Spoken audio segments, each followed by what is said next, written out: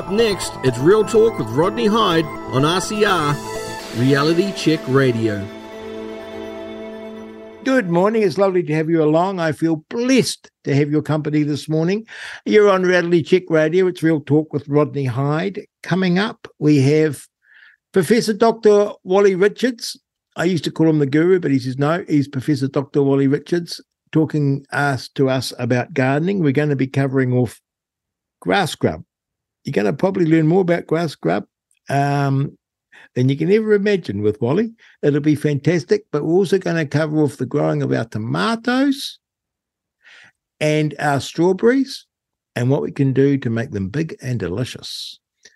And also, time to get cracking on all our crops. Wally's going to give us a hurry up and make us want to get out in the gardening. And then we have the incomparable sporting great, Lorraine Moller, talking to us about the fight that all of us should be engaged in to preserve women's sports, what it took to have women's sports properly recognised, and what it's going to take to keep women's sports for women safe, protected.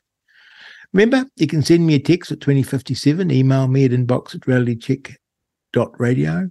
This is Real Talk with Rodney Hyde on Reality Check Radio.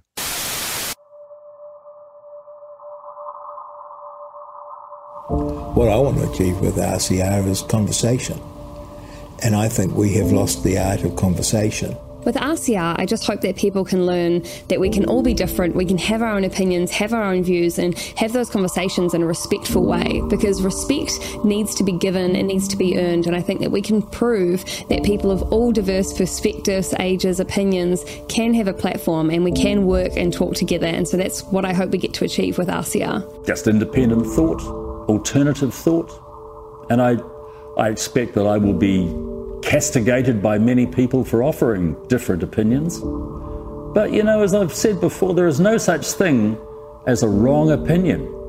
Opinions are like noses. Everybody's got one. The exchange of views, fair debate, no cancelling, no interrupting, no aggressive responses. We want to hear what people have to say, whatever side you're on. And the listener, the consumer, with that information, can make of it what they will. That is the mission. It's a good mission. Thanks for tuning in to RCR, Reality Check Radio. If you like what you're listening to, or even if you don't agree with what you're listening to, then get in touch with us now. You can text us with your message to 2057, that's 2057. Or if you'd rather email us, you can at inbox@realitycheck.radio. We would love to hear from you, so get in touch with us now. You're listening to Real Talk on RCR, Reality Check Radio. You're on Reality Check Radio. It's Real Talk with Rodney Hyde, and we've got the wonderful, the incomparable Professor Dr. Wally Richards. Good morning, Wally. Good morning, Rodney. We've gone from calling you the gardening guru to the Professor Doctor. Yeah. Well, gurus are something from India. You know, they sit cross-legged, and at my age, I can't get my legs across so well. I was going to say, it's been a while since you sat on the mat cross-legged, Wally. Now, we're going to do tomatoes and strawberries, but we've got a question from a listener, Bruce, and here it is. He's old school, so he's still calling you the guru. So I'll change guru in his email. I would like Rodney to ask his gardening Professor Doctor the following. I have grass scrub through my veggie plots, flower beds, and obviously lawn. How can I get rid of it naturally without killing the plants and without having to change all the soil? Reasonably sized areas. Right, okay. Now, before we start, Wally, how would I know that I have grass scrub? When you dig around and fossick around in the soil, you'll come across these little white grubs that curl up into a curl when they're disturbed. They're normally in the lawn. Grass scrubs love eating the roots of grasses, and it's a native, in actual fact.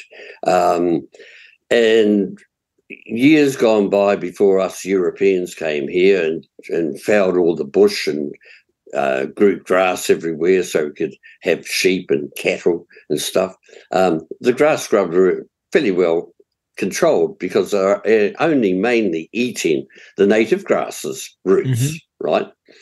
But once we opened up the country to hectares and hectares of grass, of course, it's like anything. You give them lots of food, they populate and populate and populate. And so now they've been a big problem. Back. And they don't just stay with the grass. No, they can go off and eat the roots of other plants as well. In the beginning, way back, DDT was used to control them, right? Later on, when DDT got banned, there was other chemical possibilities. But in a farming or in a playing field situation, you may recall in days gone by, you had a tractor with a great big concrete roller, enormous concrete roller on the back of the tractor, right? Remember that? I've never seen one in recent times. But the reason for that was not to level the playing field, but when the soil was a bit on the moist side, the weight of that roller would squash the grass scrubs in the soil. I didn't know. Right. That's how it all used to happen. Now, in a farming situation in the paddocks, what the farmers used to do was they would get all their cattle, particularly the bulls and cows and so forth, and confine them to a small area where the weight of them would actually press down and squash scrubs in the soil. Oh, goodness. So that was another way it was actually controlled after DDT. Nowadays, those two methods can be used, but more applicable to those circumstances. I presume there are some chemicals that can be used. In a lawn situation, my suggestion is when they're active, and this is important, it's when there are grubs there because they have a cycle.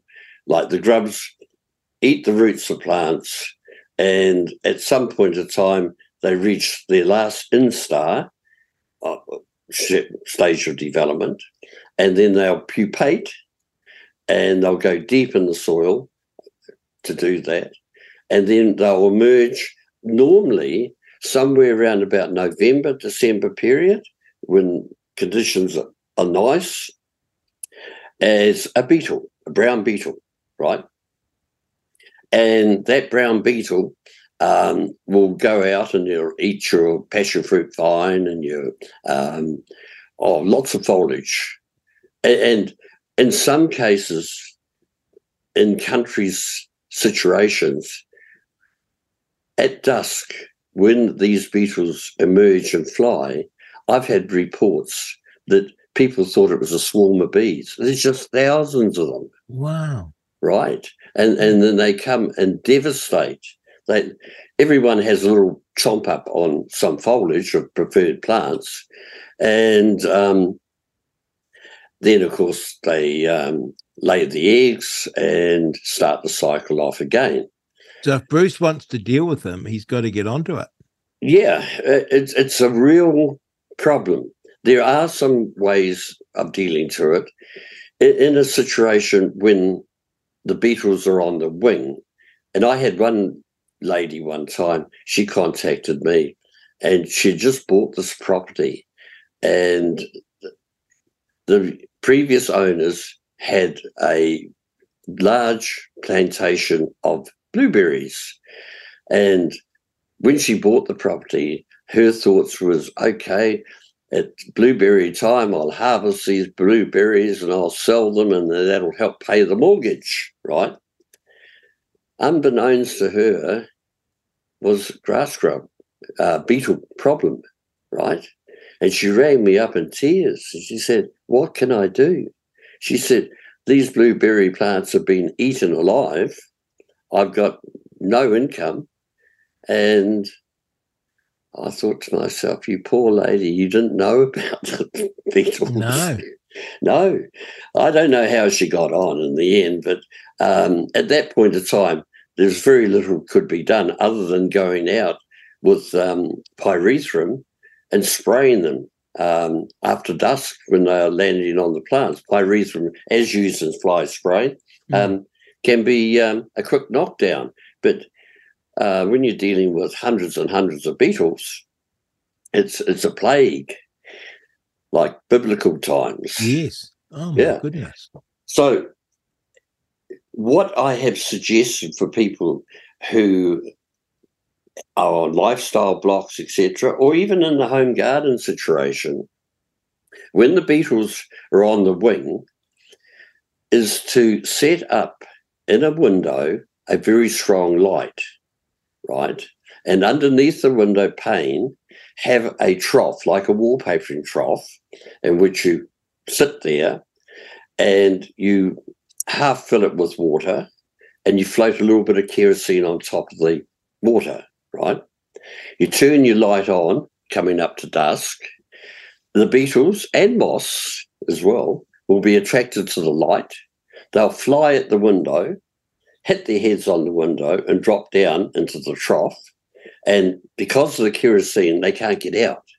They're stuck there, right? So next morning, you can empty it out, feed them to the chooks if you've got chooks, or alternatively flush them down the toilet, get rid of them, right? The light you would turn off again probably once the banging on the window stops. It's a good indication there's no more. And people that live in the country and even in town, like if you have a window with a light inside and you haven't pulled the curtains, quite often at night you go bang against the window. It's not birds, it's beetles or moths. And you could deal to a plague like that? You'd kill a lot of beetles. You can, because they're going, particularly in a situation like that where there's no other lights to distract them. With grass scrub beetles, the worst aspect is people that have a street light outside their house.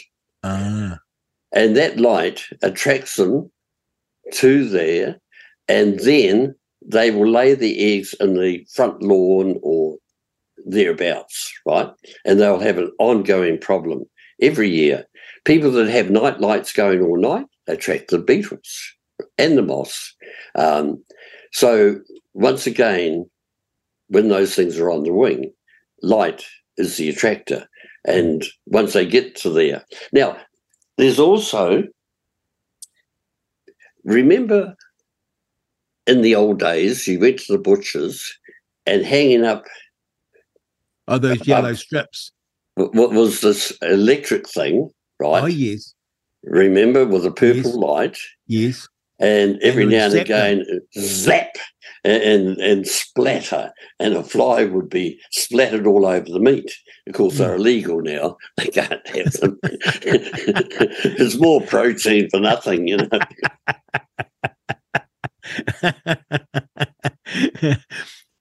There's new versions of that, which are quite handy, neat, little compact units.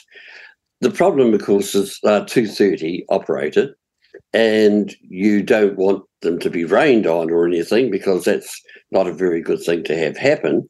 But in a sheltered situation facing outwards, or sometimes in a glass house, one of these things set up on an extension cord, safely done, so the coupling doesn't get wet and cause a problem.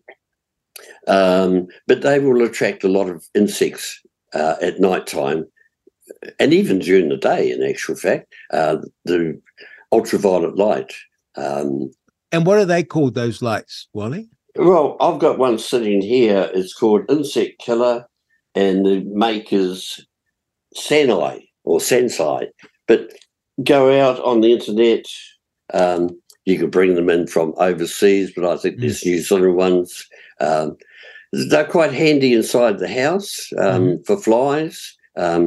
near the entrance, etc.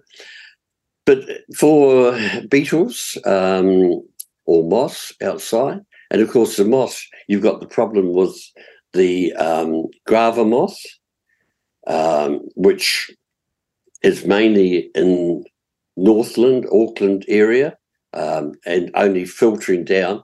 It's a beastie that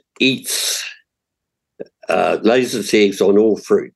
Codlin moth, for instance, is only attacks apples and pears and walnuts, but the grava moth is citrus, nuts, stone fruit, pit fruit. So they go all year round.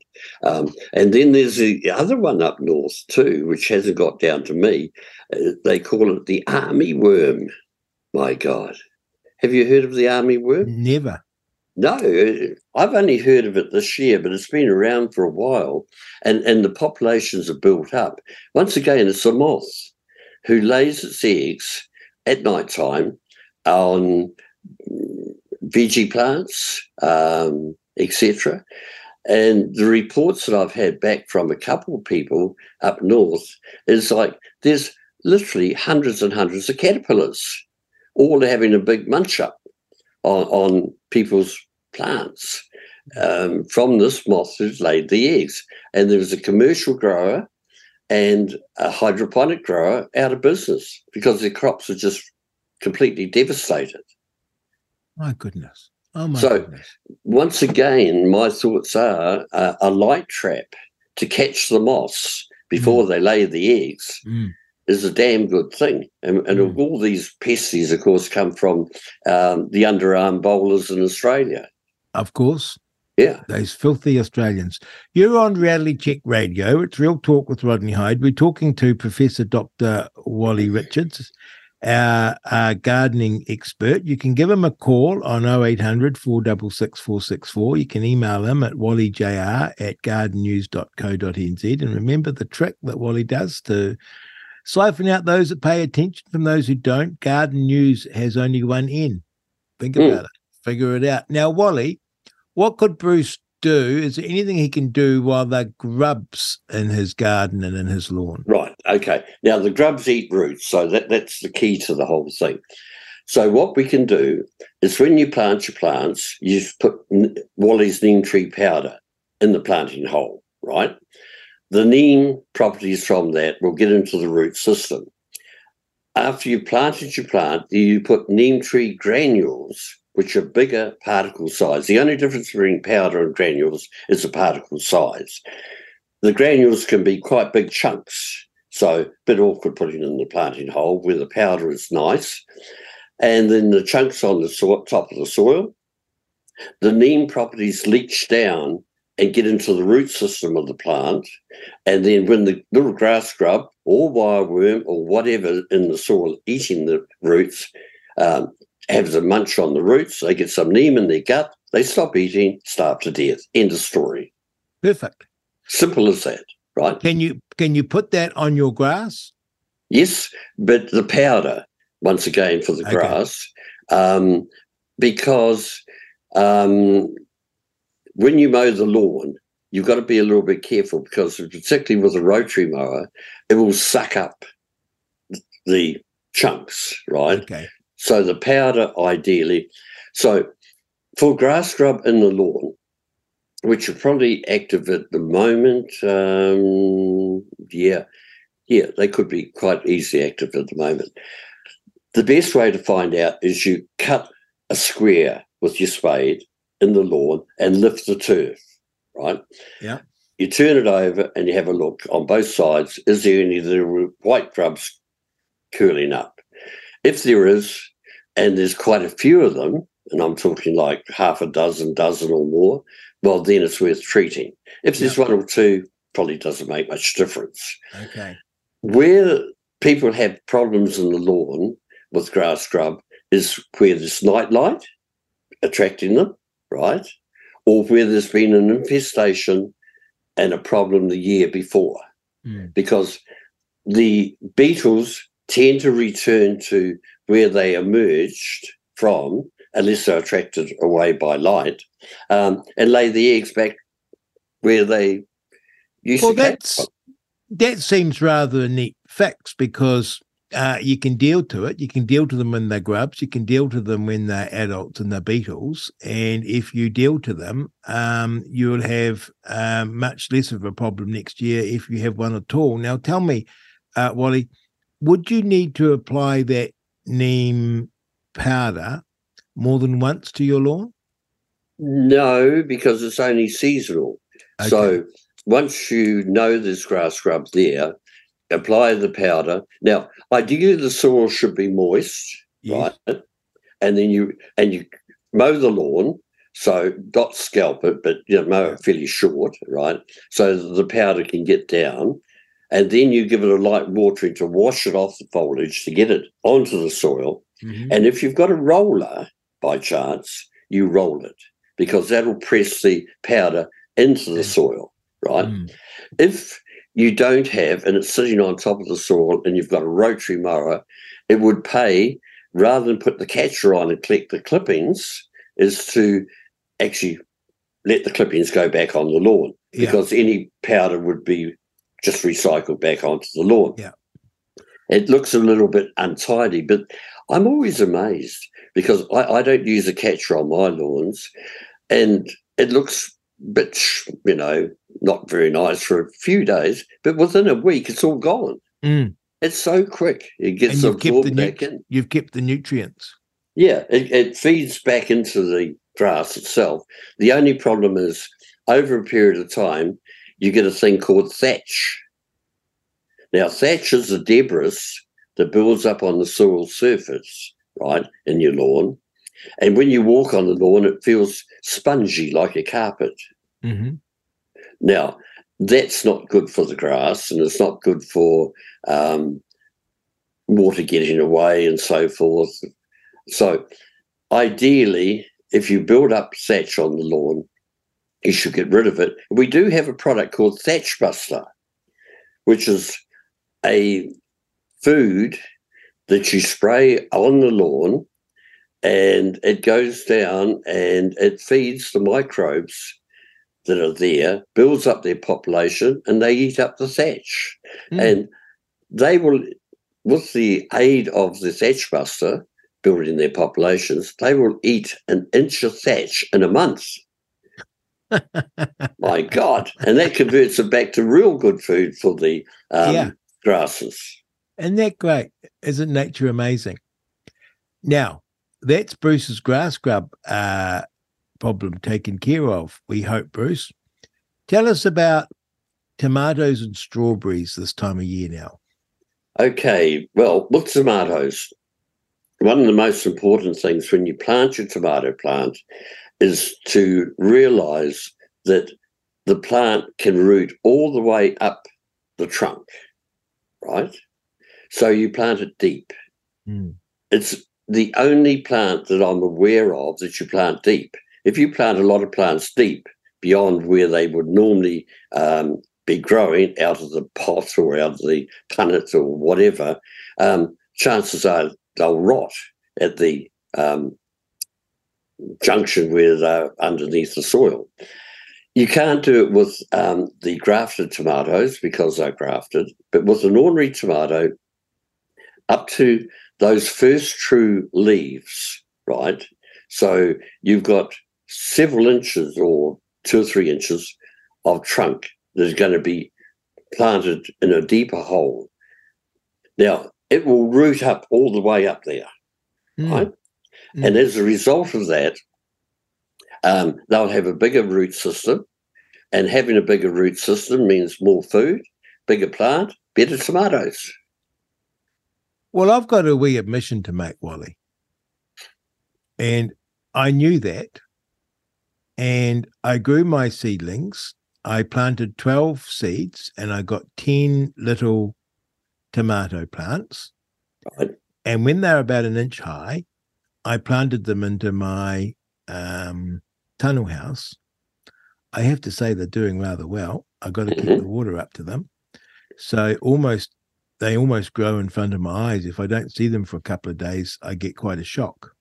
But I didn't bury them down to that first leaf because I had forgotten what you told me. Oh, Should I dig them in a bit deeper or pile up a mound around them? you can mound up. Now, you possibly notice too, later on, the plants are bigger, they get little bumps on the trunk. They are actually the beginnings of aerial roots. Yes. Right? So you could mound up to those or mound up around, and sure enough, it'll produce those roots and they'll be in the mound. It'd be much better to mound up because it won't mean disturbing the roots that are there, eh? Yeah, true. Yeah. And that is amazing to remember about your tomatoes. And should you stake them when you first plant them out or wait till they get a bit taller? The aspect of sticking the stake in next to a plant, you're going to damage some roots, which is not a bad thing, really. Really, staking is when they are larger and you're going to support them because the fruit, of course, is heavy once the fruit develops and it needs some support. Now, if you're growing tomatoes, which are like a kilo per tomato, some of the giant ones that you got, I remember, it always amused me, in Blenheim, a chap advertised in the paper for old brahs, particularly big cup brahs, because he wanted to support these monstrous tomatoes that he was growing, and he found that a bra was perfect slim.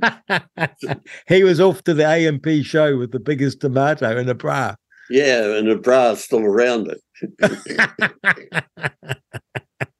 Oh, my goodness.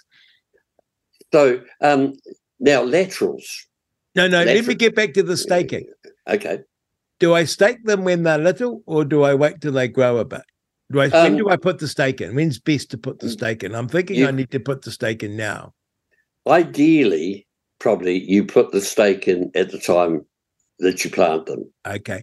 Right. And my wife has normally got these stakes from Bunnings that have like a circular thing on them, and she feeds the vine up through the circular thing. Is that a good idea, or you better? They're good. No, that's okay. It's support. Yeah. So it's supporting the plant as it's growing up. It grows up in the spiral, and the foliage goes out, and it's got something to rest on, and that's good value. Okay. Now back to laterals. Okay. Laterals are side shoots that come out from between the trunk and the leaf, right?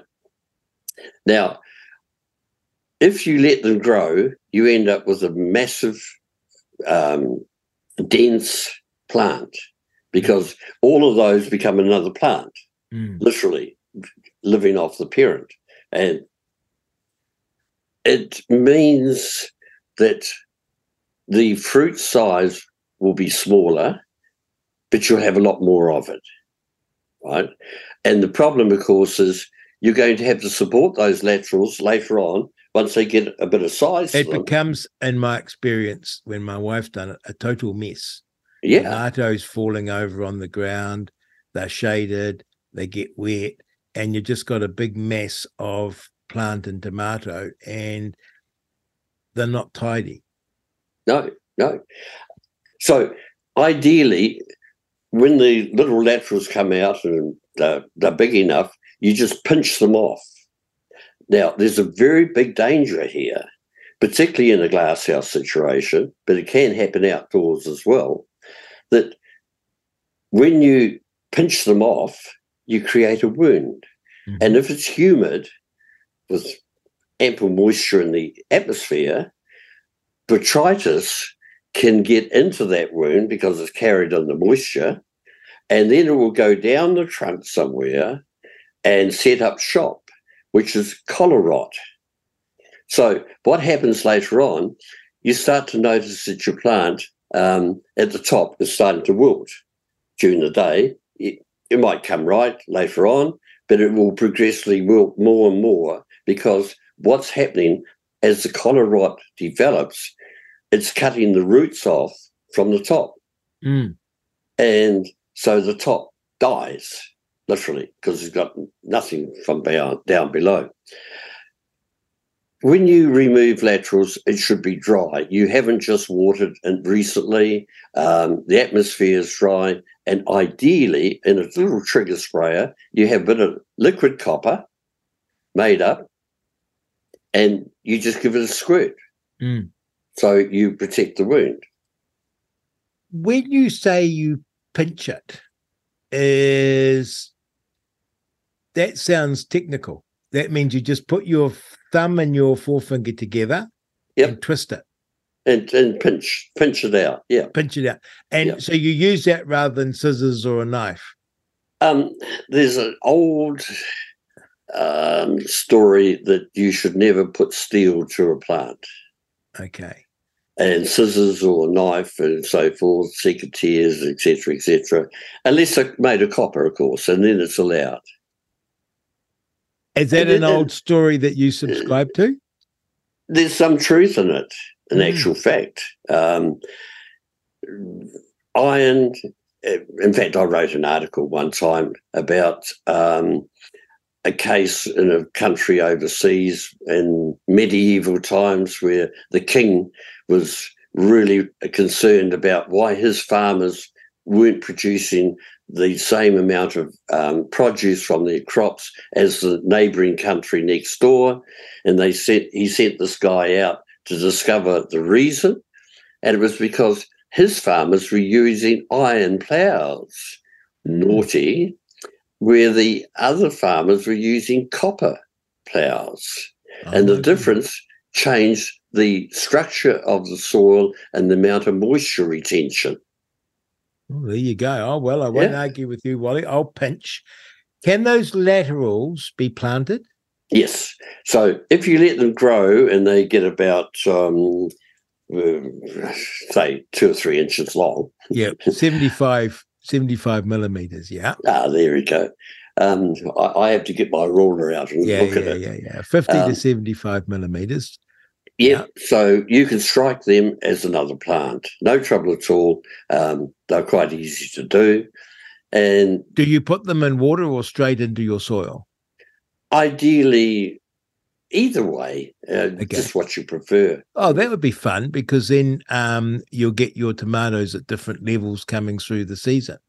Yeah. And those plant skills can be grown on for your second crop, etc. So removing laterals is fairly important. Protecting the wound is important. Interesting enough, I've learned that in a commercial glasshouse tomato growing situation, that even removing the fruit in a humid situation, they lose about 20% of their crop through botrytis getting in to where they've taken the fruit off. So you should spray that. Spray that with a bit of copper too. Yeah, or like with the tomato plants, once the plant gets up 1 metre or so high, I like to remove the bottom leaves, right? And I just snap them off. Once again, you don't pinch them, you snap them off. All these technical terms, Wally. Yeah, it's like how do I snap it compared to pinching it? Well, if you lift the leaf up or down, it'll just break off. It'll snap off, right? Got it. I got the snap, I got the pinch, yeah. Right. Once again, you don't do it when it's humid in a dry situation, or use your copper spray to protect. Those bottom leaves will, if there's any insect pests around, they'll be harbouring the insects on them. So by taking the leaves off progressively, you're removing a lot of your problem, right? And when you take the leaf off, ideally put it into a plastic bag and seal it, because if there's a whole lot of insects on it, you don't want them getting out. No. Right? So it also means later on too, with spraying, there's less plant to spray if you're having to spray for either disease or pests. But aren't you contradicting yourself? Because you were telling me on another session that your leaves were your solar panels Mhm. and generating the energy. And if I'm removing leaves, I'm getting less energy into my plant. Yes, but then again, you've got a lot of new leaves up the top, and it's always producing new leaves. Okay. So it's balancing out. And you can find sometimes, particularly with virus or insects, that those bottom leaves get quite curled, gargled, not nice, and they're not producing much anyway. Mm. So, and there's also the old aspect that you've got a lot of green tomatoes on your plant. They're not ripening. You want to get some light onto them, and then you remove some foliage to let the light in to ripen the fruit. Got it. Do the tomatoes need to be pollinated? No, they are self-pollinating, like you don't have bees or anything doing it. Yeah. In a glasshouse situation, you need to go out on a sunny day, and even outdoors is a good idea to do this. On a nice sunny day, it means that the flowers are out, they're producing pollen because of the sunlight, and you tap the plant to make it vibrate, right? Or tap the stake to make it vibrate. The vibration actually moves the pollen across and sets the fruit. You were telling us that funny story about the Chinese market gardener with the big glass house that had the coke in the floor, and he had them tied up with string, and he could give it a bang, and the whole lot of them would vibrate, right? Right. Yeah. They're all so tied. I remember some things you teach me, and I got to remember. I do some silly stuff in my garden, Wally. I'll share one with you. I've been eating lettuces out of my tunnel house. Oh, my goodness. It is such a pleasure to go and harvest the lettuce and bring it home and put it in a sandwich, which I do love with Marmite, not Vegemite, Marmite, and lots of butter. And also salads already from my tunnel house. But I noticed that there was a bit slimy inside the lettuce. And my wife looks at me and she says, when you water these, do you just spray the water on the lettuce? I say, yes, of course I spray it on the lettuce. She says, all the water is getting stuck in the leaves. She said, you got to water around the lettuce a better. So that was something that I didn't know, Wally. Yeah. Because of your closed atmosphere in the tunnel house. If it was outside, of course, that would just dry out much quicker. There is another problem, which with hearting lettuces, in the summertime, they need to be actually not in full sun. They need a more shaded situation because they will actually cook in the sunlight, and the heart of the lettuce will be all slimy. It's called slime heart or something. I forget the technical term for it, but it's caused by too much sun on the lettuce and cooking it. And lettuces are a big leaf plant, so they need light, but they don't need a lot of direct sunlight. And so in that situation, would you cover them with a bit of cloth or something? If they were in a full sunny situation in summertime, yes, a bit of shade cloth would be ideal to keep them happy, or plant them in a place where it's only morning sun or late afternoon sun, not all day full-on sun. Well, down here in Otago, my lettuces are going to cook and there's no shade, so I better invest in some shade cloth. Anything else about tomatoes, Wally, that we need to know? Food. Right. Now, first of all, particularly in your glasshouse, tunnel house, whitefly is a big problem, and feeding the plants. A lot of tomato foods that are out there available lack in potash. There's some potash, but not enough, right? So the results are that people don't really get good crops. I have my own secret tomato food, which I think I mentioned before. Yes. Now, did I tell you the story about how that came about? No. There was a chap that lived in Fieldhead. He's now passed. His name was Ford, right? And he came to my garden centre one time and he said, look, you've got all these tomato foods here. Which is the best tomato food? Because I've tried a lot, they're no bloody good. I said, really? Okay, that's why I'm selling them. He said, can you find out what would be the best tomato food? So, okay, I said. So I went and consulted some experts in fertilisers and things like that, and we came up with Wally's secret tomato food, right? Now, the secret of it basically is it's got a lot of potash in it, right? It's got the nitrogen, it's got all the rest of the how's your father's, but it's more potash, right? People who use it, they come back to me and say, oh, my God, the best tomatoes I've ever had, right? And now this guy, I gave him some after I made it up, before I started marketing it. And I said, here, go and try this. He came back to me, he said, that's excellent. This guy was so fastidious that he could tell the difference of the flavour of fruit, tomato fruit, if they were watered with chlorinated water or not. Oh, my goodness. Yeah. He must be one of these guys, like a chef. They've got really good taste buds and they can distinctly tell the difference. Yeah. Me, I just eat. And now, correct me if I'm wrong, potash is what comes out of your wood burner. Potash, yes, it is. So wood ash is potash, hence the name potash. So that can be used. It's not very strong and it should be fairly fresh, which is a problem because you're probably not burning much wood in the middle of summer when you need it. It can be stored dry. But Wally's secret tomato food, and we add to that neem tree granules or powder, right? Mm-hmm. Now, in a glasshouse situation, your worst problem is whitefly, by far, right? And once they get established during the season, no matter how much you spray, you've always got a problem, right? It's ongoing.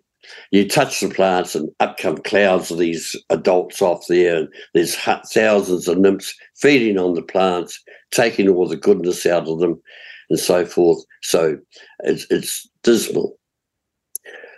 If you start the season off right and you put Wally's secret tomato food, a little bit of that with the neem powder in it, in the planting hole, so some down there, for the roots, and you sprinkle some on top of the soil, the neem itself creates a smell which helps disguise the smell of the tomato plant.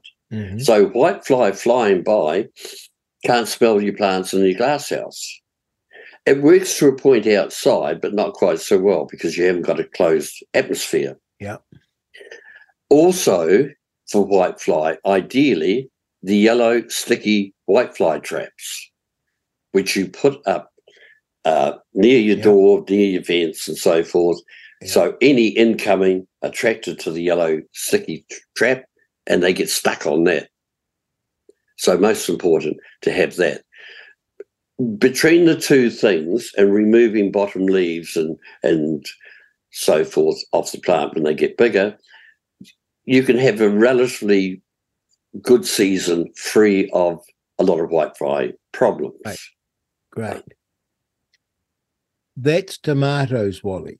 Now, so my big drive is to get some of your secret tomato food, and I've got my strips up, and I'll put my stakes in. Now onto my strawberries. Tell me about strawberries. Okay. As we spoke earlier, and it's a fact that this season there's not much strawberry plants around for people to buy because of the floods and et cetera, growers got wiped out and lost a lot of their plants. The old plants from previous seasons, I've had strawberry plants, I've kept them going for 3 or 4 years. My goodness.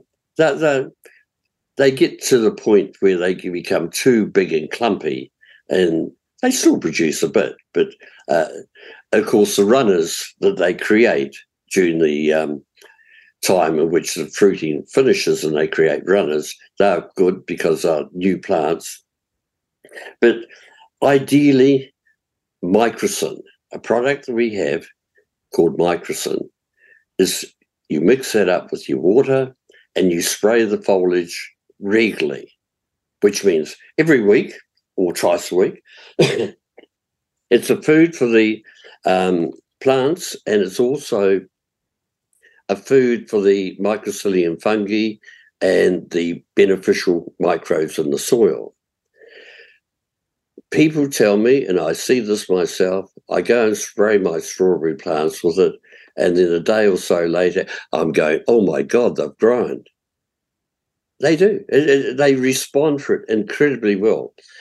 Because they're a woodland creature, they normally live in wood forest circumstances. They don't like full sunlight too much, but they can handle it. They prefer a reasonable amount of sunlight, particularly to ripen the berries. But if you spray microcin over the plants, and starting now, and carry on weekly at least through the season, and once you've made this stuff up in a trigger sprayer, just leave it sitting next to where the plants are, Yes. and grab it, go past, spray, away you go, right? I guarantee you'll increase your crop by at least 400%. No. Yeah, no trouble at all. I got to get onto my order. Okay. Wally, what else about strawberries that I need to know? Okay, I'll tell you a story about microcin. There was a commercial grower who didn't read the instructions, right? How much per litre. He used a lot more. He ended up with strawberries so bloody big that his boxes that he puts them in to sell were too small. He had to get another boxes to accommodate the size of these great big berries. My goodness. Isn't that amazing? Now, strawberries, tomatoes, what else should we be doing in the garden about this time? Oh, well, planting, everything, except for heat-loving plants such as, it's a bit early for cucumbers, zucchinis, etc., unless you're in a glass house or sheltered situation. Cucumbers, if you plant a cucumber now, it will sit and sulk, unless it's in a glass house. Excuse me. Dying here. Keep with us, Wally. Keep with us. Yeah, stay alive a bit longer, write another book. Yes. Yes, outside, because temperatures are not evenly warm yet, they're up and down. But brassicas, silver beet, seeds, carrots, all those sort of things. Get stuck in and get your veggies going. What about asparagus? I got a hankering after asparagus. Asparagus is a long-term crop. And, yeah, you can make an asparagus bed. You're not really harvesting much for the first few years, but each year it's going to get better. Okay. In fact, I think the first year, when they send up their ferns, and they call them ferns, actually, you don't actually, the spears that come up, you let them go to fern, right? Yeah. So it gets much sunlight, develop the root system better and better, right? Yeah. The hungry plants, you make up a bed, say, 1 metre by 1 metre square, put lots of manure in, all that good stuff that you've got. Yeah. You buy some crowns. Now, the trouble is you don't know if the crowns are male or female. Oh. And it's the males you want because they're the ones with spears. Oh, good. Okay, Wally. Okay, settle down. Yeah, okay. The female ones, which will flower later on and produce the berries, you usually pull them out and get rid of them. So you only need the male ones? Yeah. You don't need any Okay. because you're not looking for seeds, you're looking for spears. So the spears are the growth. So when you buy the crowns from the store, you are 50-50 male, female, but you don't know until they grow which ones they are. Yeah. And so because they grow for years, you want a dedicated area of your garden, and that's your asparagus bed. Right. And in the winter time when it's dormant is when you go out and you collect seaweed and you put that over the bed along with animal manure, etc., etc. You really shove the food in when they're dormant. And then in the spring, of course, when they come away, up come the spears, in which you harvest when they're a nice size. And the first year, you don't harvest any, you let it grow. Established. The second year, you might have a small harvest, but not much. It's really years 3, 4, or so before you're starting to really get a good crop to harvest. Well, that will test my patience, but I might get into that because I need to put a dedicated bed in. I might do that next year because, as you say, we've got to get gardening, Wally, don't we? We've got a lot of stuff to put in. We Yeah, can for do sure. Everything now. And I find the asparagus in the can is very nice. We're talking with Wally Richards. He's our Professor Doctor of the gardening world. You can call him on 0800 466 464. You can email him wallyjr@gardennews1n.co.nz.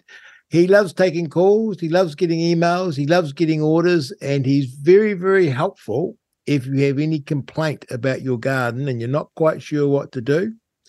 Professor Dr. Wally Richards will put you right. Wally, it's always a pleasure. You have a great day in your gardening and in your warehouse, sorting out your orders. And thank you for your time. Lovely. Pleasure. You're on Reality Check Radio, Real Talk with Rodney Hyde. Thank you for listening. I'm going gardening.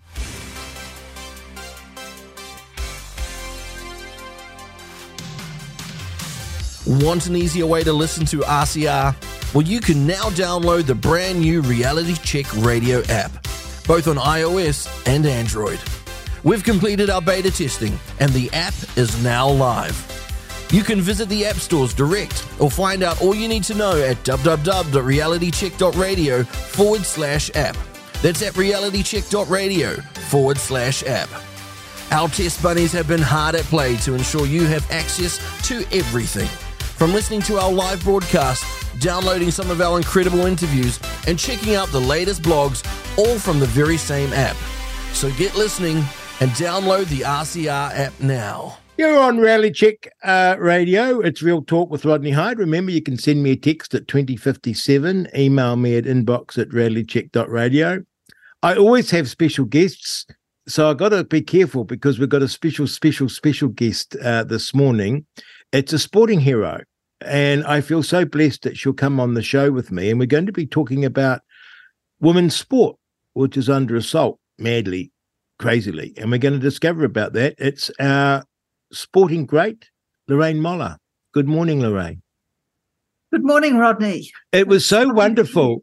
It was so wonderful that you shared with us last time you were on, and if anyone listening hasn't heard it, go to listen to it. It's one of my top favorite interviews with Lorraine Moller, opening up and describing to us her Olympic journey. It was magnificent, Lorraine, and I feel blessed that you shared that with us.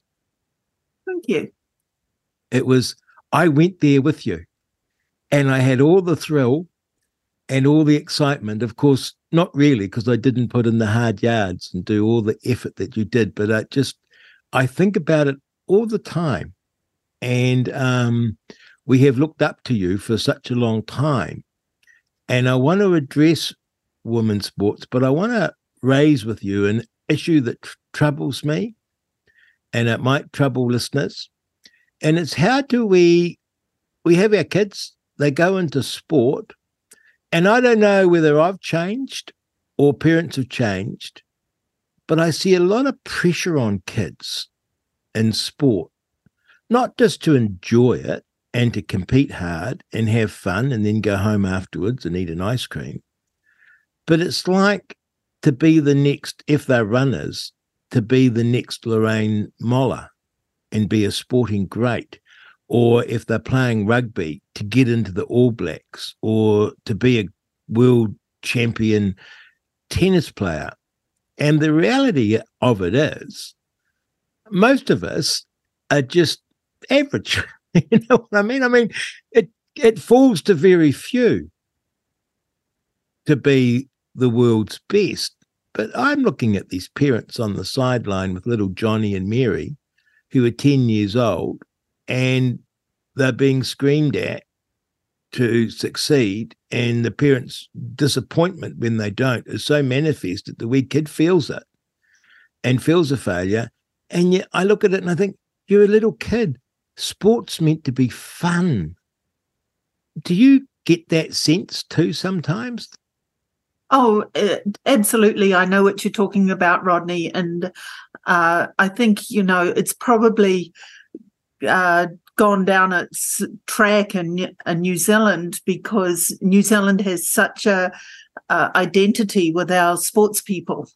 So, but when it comes to children, often what you get is parents who project onto their children their unrealized dreams. Yes. I didn't climb Mount Everest, but Johnny will.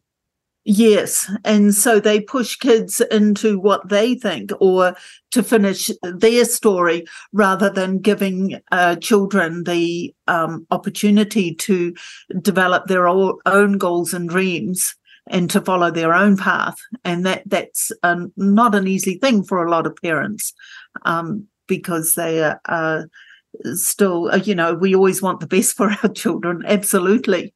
Yeah. But by the time they become teenagers, they're not having a bar of it. So, if you're going to push something onto them, you need to do it as a child, right? The drop-off in sports is big in New Zealand in like 15, 16, 17-year-olds, isn't it? Because yes. they break away and they've been good at a sport and they've been overly pushed. Yes. And also there are so many other distractions. Yes, so boys and girls for a start. It becomes much easier. Yeah, you can bury yourself in an alternate reality on a computer so easily, or on a phone. So the important thing with the children, and I've worked with Rod Dixon on his Kids Marathon program, and it's a wonderful program. It's a simple running program, but instigated in schools. And I developed a program to help teachers and his people who were coaches of his program to understand childhood development. So I did quite a lot of research on it. And what's really obvious is that children's physical development is happening really, really fast, from the time they're born, and they just rapidly change. I mean, every parent knows you got a different kid in a week, and that physical development is so important that they develop the structures, the cellular structures, to be able to produce energy in a healthy way. And that infrastructure that is laid down during childhood is what is going to take them through their adult years and sustain a basic sense of vitality and health. And they will naturally want to move. You can't stop kids from moving. They need to play. One of the things that really stands out in terms of inhibiting childhood development is the large amounts of time that children now are spending sitting. The bodies are not made to sit. A child that fidgets and wriggles around and all the rest is then given a label, whereas they're probably the healthy child with a healthy instinct. So that sitting is really so bad for children's development. And then that goes along with the amount of screen time, and then the constant feeding, and especially with refined sugars. So we've got the 3 S's, the sitting, the screens, and the sugar, which all will impede childhood development and their ability to move. And what they end up with is they don't have a basic base of being able to produce energy that is going to last them their whole lifetime. And then whatever they're put on this earth to do, they're not going to probably be able to finish the job because, this frightening statistic of children not having the same lifespan as their adults. I know, So never happened it's before. Reduced. Mm. Yeah. And of course, it's a total experiment with our children, this exposure to screens and the internet and these games, because, oh my goodness, I got a 9-year-old and you have to watch him like a hawk because he is an active kid. But if he has an option of grabbing a phone or grabbing a computer and hopping on a game, he will. And he becomes a different personality afterwards. It's terrible to watch. It's the same, by the way, as if he has a whole lot of sweets. He becomes unmanageable. And you can see it, that they turn into monsters. And it's carefully crafted, obviously, to be addictive. Yes. So, they're getting their dopamine hits and their whole neurology is getting engaged and developed around this device. And that's dangerous in itself. Whereas in our day, it was, it's sunny, your mum kicked you out the door and off you went, and you went exploring and, you scaled cliffs and jumped in rivers, at least we did. And, and you'd come home when it started to get dark and you got a little bit hungry or somebody broke an arm or something, So I had a funny story with my 9-year-old because I had him home from school one day. And I was busy, and of course he wants to get on a computer screen, and I'm always saying no, and I'm feeling like don't you love me and let me on a screen? No. And I had listened to a Matt Walsh podcast, and so I went out and I got a big box, like a supermarket cardboard box, and I got a pen and a set of scissors, and I said, here, play with this. And he was playing with that box for 2.5 hours. And he was completely absorbed in making a spaceship or a car or some such. And you think, how remarkable is that? And he completely forgot about computers and computer games and screens. And you think, how much better for you? And of course, we had no option but to play with that box. And when Matt Walsh said that it'll keep a kid occupied for 2 hours, I didn't believe him. Yeah. And it did. And it did.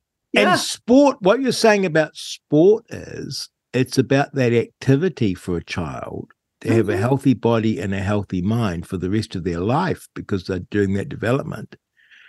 And it's about that, not actually you got to be Lorraine Moller. Yeah, well, those are, kids wouldn't know these days who Lorraine Moller is, but that is an adult concept pushed onto children, and that is a whole area that we could probably talk about, that children are not being allowed to be children. So in our day, there were laws about marketing products to children. You weren't allowed to do it. And I think that's changed, or at least we're marketed to whether we like it or not. There are billions that are spent on how to capture the mind and have us buy things that we don't really need. And when we get engaged with these things, then it's time taken away from how we would naturally develop. And we have the natural world. The natural world is where we're supposed to be doing our interplay, play being the key word. And children will naturally navigate towards that. They'll navigate towards movement, and they will explore as far as they're comfortable with. And, each stage of development, the world should get bigger. until Yes. they're ready to make good decisions and they have healthy habits established, which then carry them throughout their adulthood to be productive members of our society and contributing. It's a challenge like never before for parents. I can promise you, because I'm on my second time round with kids, and even my oldest is 34 and my next one is 12 and then 10 and 9.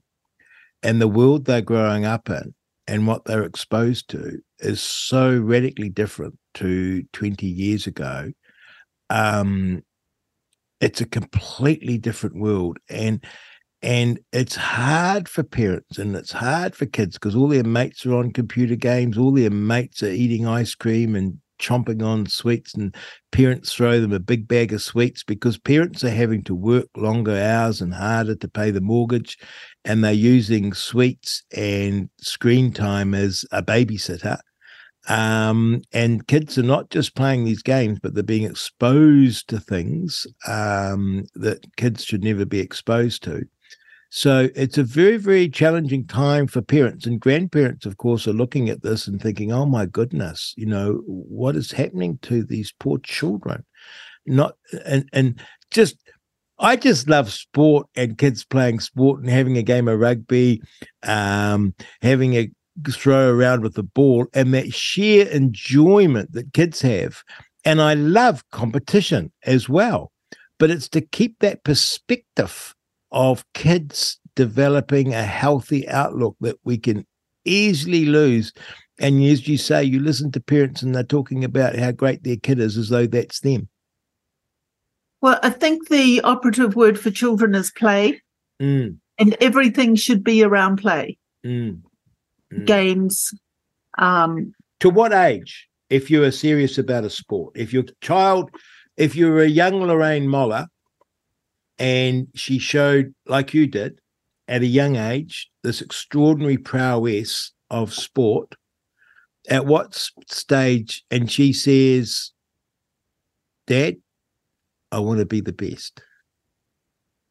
I really Rodney, I'm just going to close the door here because Sure. Noise.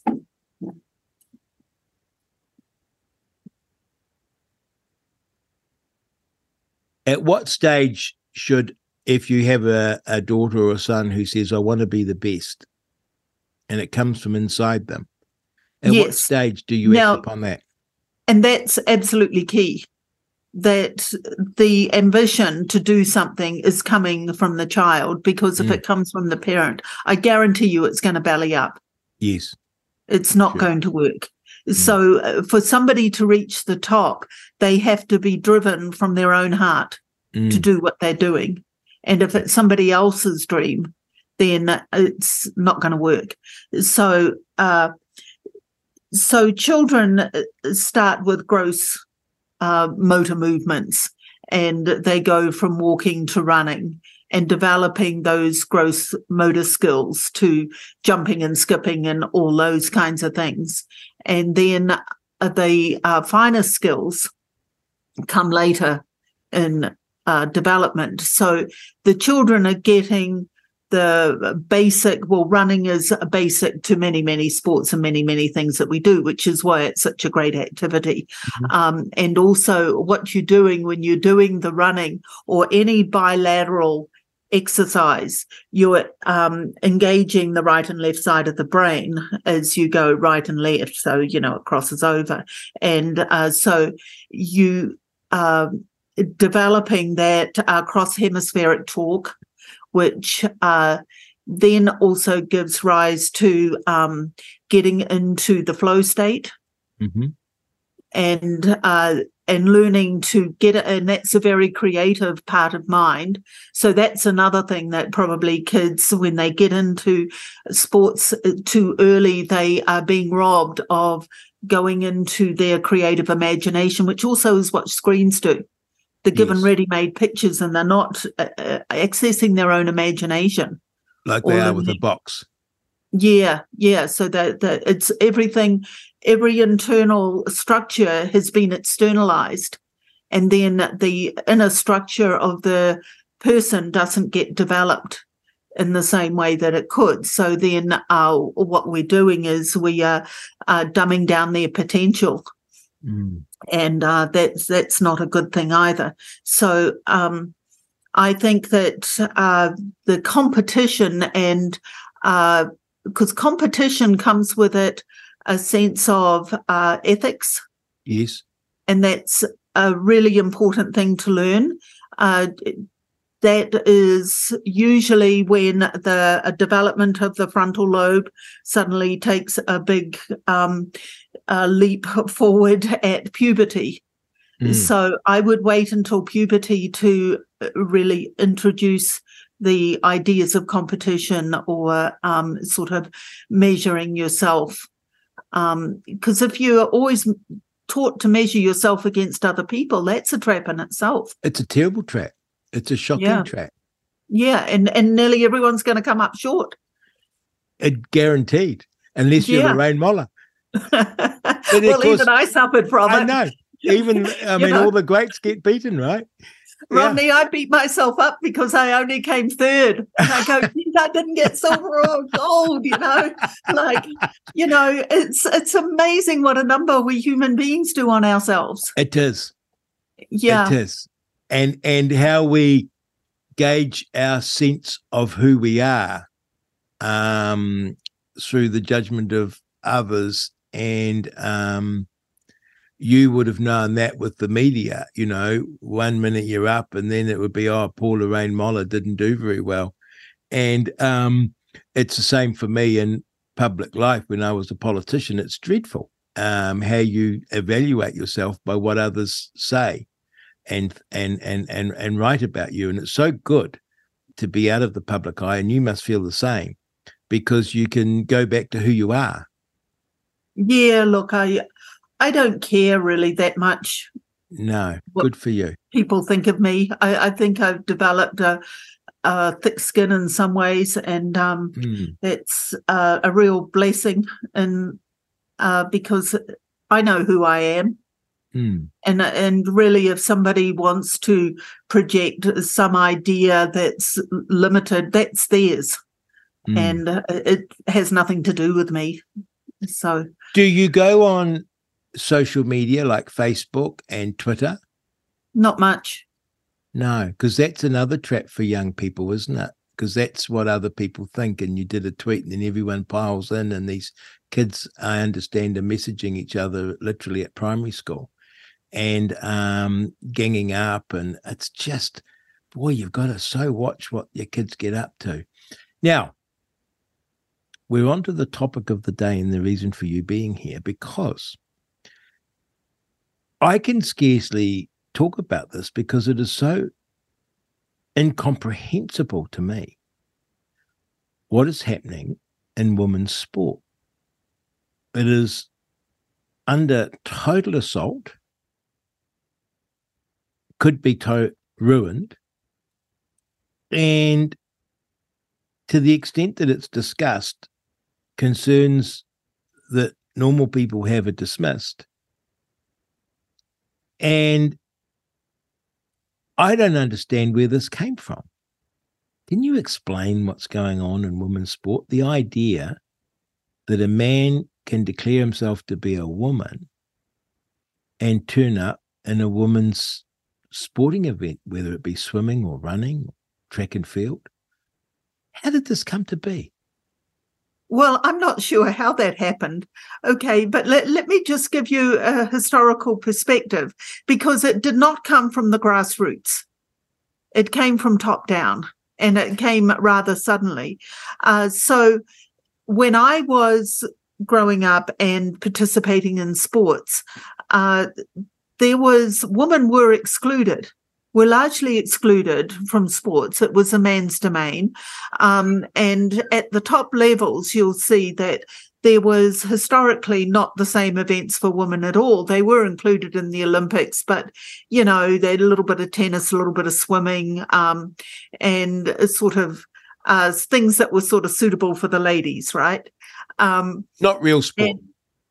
So we get to 1972 Munich Olympic Games. That was the longest event for women was the 1,500 meters, which is less than a mile. My goodness. So for an up-and-coming youngster like myself, I couldn't think of long distance for women. That just wasn't in the repertoire. Running cross country, so the men ran probably like 5 or 6 miles. The women ran 1 or 2 miles. And they ran unofficial events. So essentially we would, go to some field somewhere for cross country, which was really, a paddock. And then the women would run their little event, and then the men would have their big event, and we'd cheer them and then scurry back to the hall to make the cups of tea for everybody to... That literally happened to you. You were going to events and running in a paddock separate to the event. Yeah, well, we were just sort of like we have maybe a kiddies run, Yeah. So the women were in that category. We weren't taken seriously. Although, we were really serious about it. But it's just the way it was. It's not that I felt any angst about it. You didn't suffer a trauma or anything. The way it was, yeah. And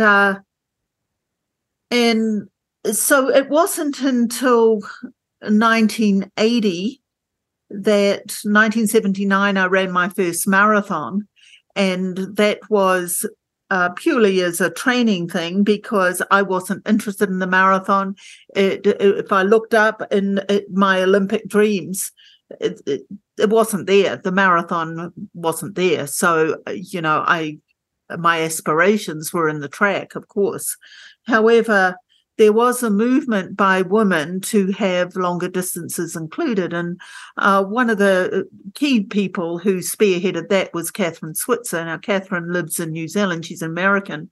But she was dedicated to providing opportunities for women in sport after her experiences of running in the Boston Marathon and getting pulled out because she was a woman. They tried to take her out of the race. They didn't succeed, but when they discovered she was a woman, because that was like just a terrible thing for women to be running a marathon. And so she helped to spearhead a movement to prove that women could be in the Olympics and they were worthy of it. And there were certain criteria. So she put on a marathon in London in 1980, and I was invited along because I'd run a marathon as a training run, but which put me as one of the top women in the world because there weren't very many running the marathon at that time. And so as a result of that, I got this invitation to go run this. It was a showcase race, really, and in England, and they paid for me and my boyfriend, and we stayed in this flash hotel in the middle of London. And I thought, no, this is just fantastic. All I have to do is run a marathon, and I get this free trip with my boyfriend, coach, etc. So I ran that race and I won it, and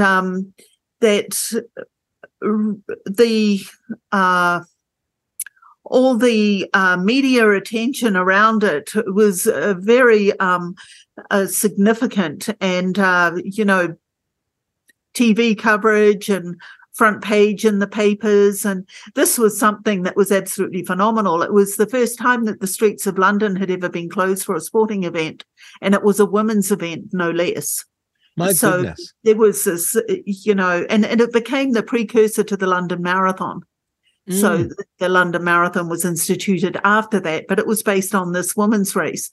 And so as a result of that, largely, and other women pushing in other areas, the marathon was included in the Olympics in 1984 for the first time.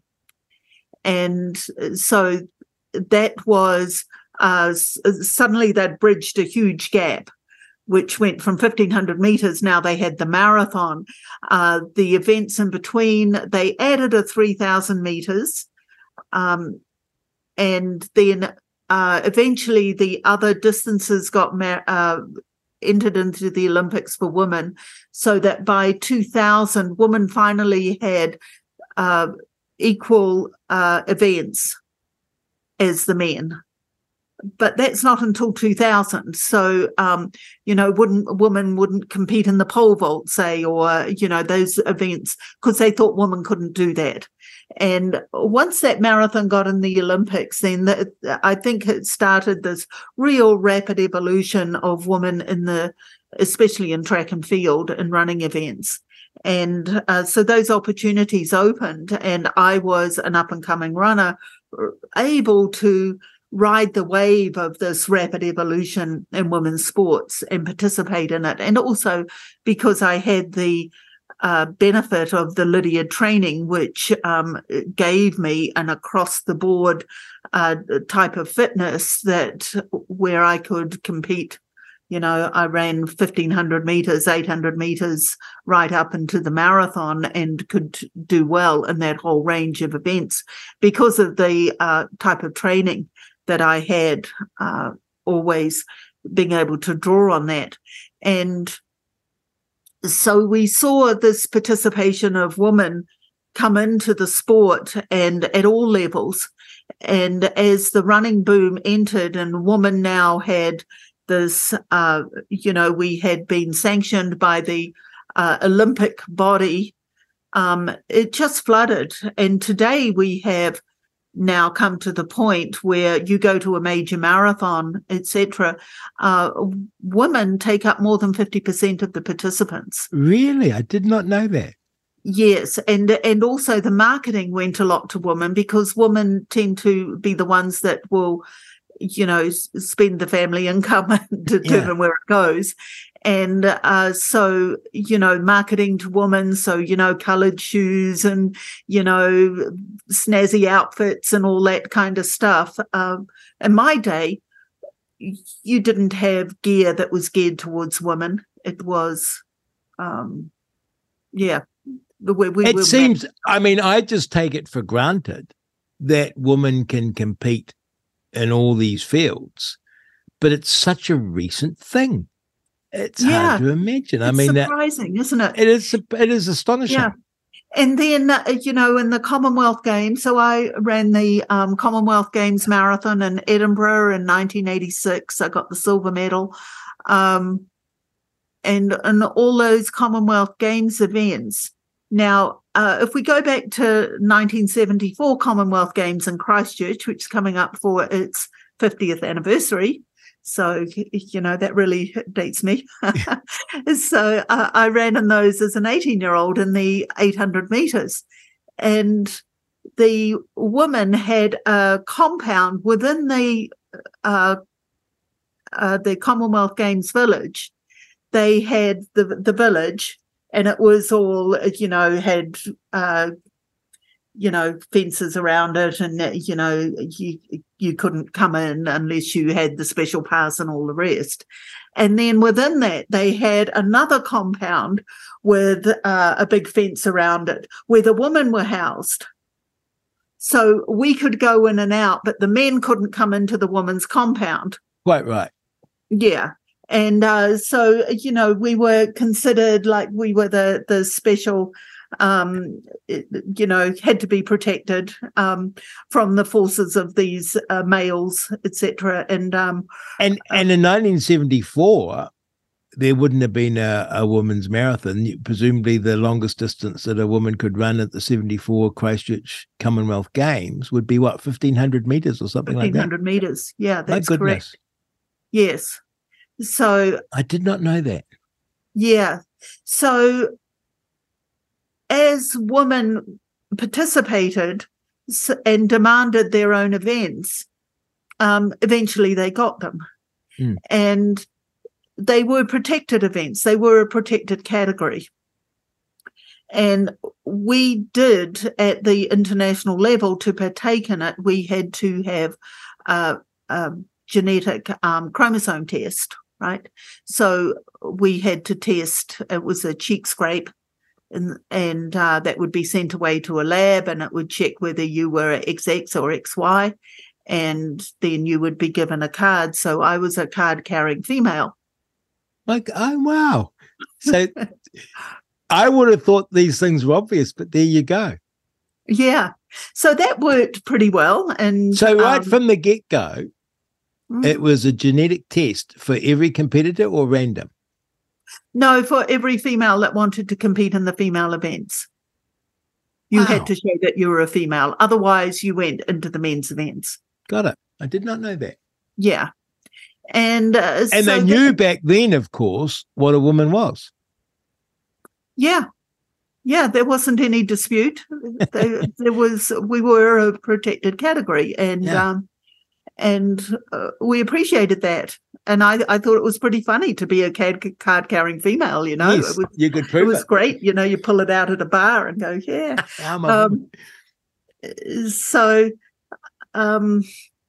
Then occasionally, now it works well for, just listen to a scientist on this, but the 99.96% accuracy for whether you're a male or female. There's a 0.4% of people that would need further testing. Got it. Yeah. Okay, so they might have some genetic anomaly or something like that. And they would have a committee that would then investigate and then make a decision about where that person should be. And then it came up with this very famous case, Caster Semenya. Now, Caster Semenya is South African and very mannish in her appearance in the female 800 meters, brought up as a female, and she won everything by a country mile. She was supreme in the women's 800 meters, and she had this testing and it failed. However, she challenged it, and it went to committees, and it became like a test case. She won the first few rounds and continued to compete as a female. It turned out that she was a male. She had a full male testes, etc., but they were internal, and so you know, she was one of those special cases. And then it was determined that she couldn't compete as a woman, and so that became a big test case, and it went on for quite a few years. Then that must have been quite devastating for competitors who, you know, at the height of their career, are competing against, to all intents and purposes, a male, and being robbed of their dream, or the opportunity to have their dream. Yeah, I mean, you know, look, you know, when you're competing and then you have a person that shows up and stands on your start line, and they've got a, you know, 5 o'clock shadow and all the rest, and you go, yeah, well, that's not really fair, you know, we know they're a man, and, you know, da-da-da-da-da. But, and was it the view that the South African competitor, was it accepted by the athletes, the fellow competitors, that it was a man, or did they not know? How did that play out for the competitors at the time? I think the general consensus was that she was a man, though I can't speak really from first-hand experience, only from PSA, because she was past my era. And that was a genetic issue where there was an anomaly. Mm-hmm. Yeah. Okay. And so that challenged the authorities, because they had to be making a decision about the appropriate category for this competitor to be in. Yes. So they scrapped the chromosome test, and they went to determining how much testosterone you had. And that became the measure of testosterone levels, of whether you could compete in the men's or the women's, right, or whether you could compete in the women's. Except they, first of all, they set it way too high to begin with. So, and I think it was 10, I'm not sure, nanomoles or whatever it is. And so women have usually about less than 1. the average man has somewhere between 5 and 10. Oh my goodness. Okay, so 10 was sort of upper limit. So that meant that, if you tested that, well, that wasn't quite fair. So they brought it down to 5. It still wasn't fair. I mean, 5 times as much. Yet if you had a woman that took male hormones to increase her performance, she would be banned. She would be, breaking the rules. So that wasn't fair either. So it really was sort of up in the air for a long time. How crazy is it? Because for thousands of years, men and women have been able to find each other and get married and have children. And here we have a committee struggling to identify what is a man and what is a woman by a simple rule. Because you would have thought, okay, we've got a chromosome test. Every now and then there might be an anomaly, but let's attend to that. But they threw the test out. Yes. I think they should go back to the test. I honestly Absolutely. do. Yeah, because the majority of us are XX or XY. Yes. It doesn't matter. I mean, you can take hormones, etc. But what they're finding now, they opened it up, to people who could identify so there came in this strange thing, which I think where everything got really muddied, where sex and gender became sort of interchangeable in terms, and they're not. So there is a group that, well, first of all, sex and gender were sort of considered the same thing. They were a biological thing.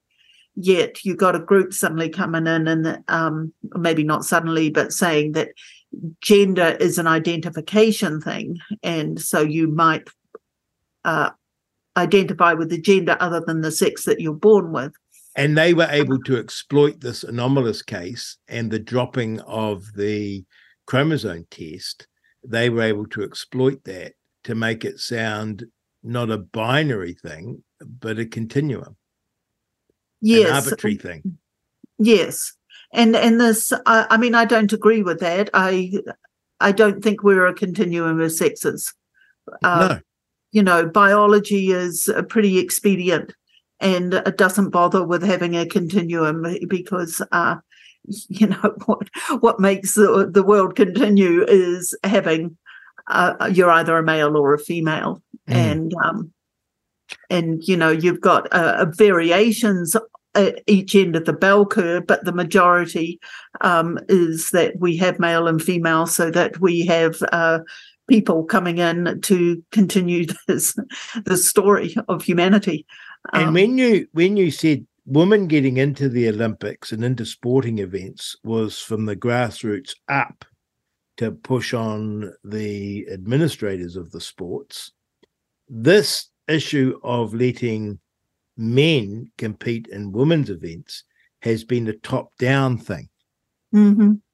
It's been the administrators adopting the view that there is gender and it's separate to biological sex, and a man can identify a gender soul or a gender thing and suddenly declare himself a woman and therefore compete in the name of inclusion in a women's event. Yes. So I can't even begin to understand that. Yeah, I mean, I think most people don't realize. I don't think it's administrators. I think it comes higher up than administrators. Administrators are probably told this is the policy, and then they have to abide by it. But I do think from the top down there is a move to perhaps we've had the family unit disintegrated. Now there's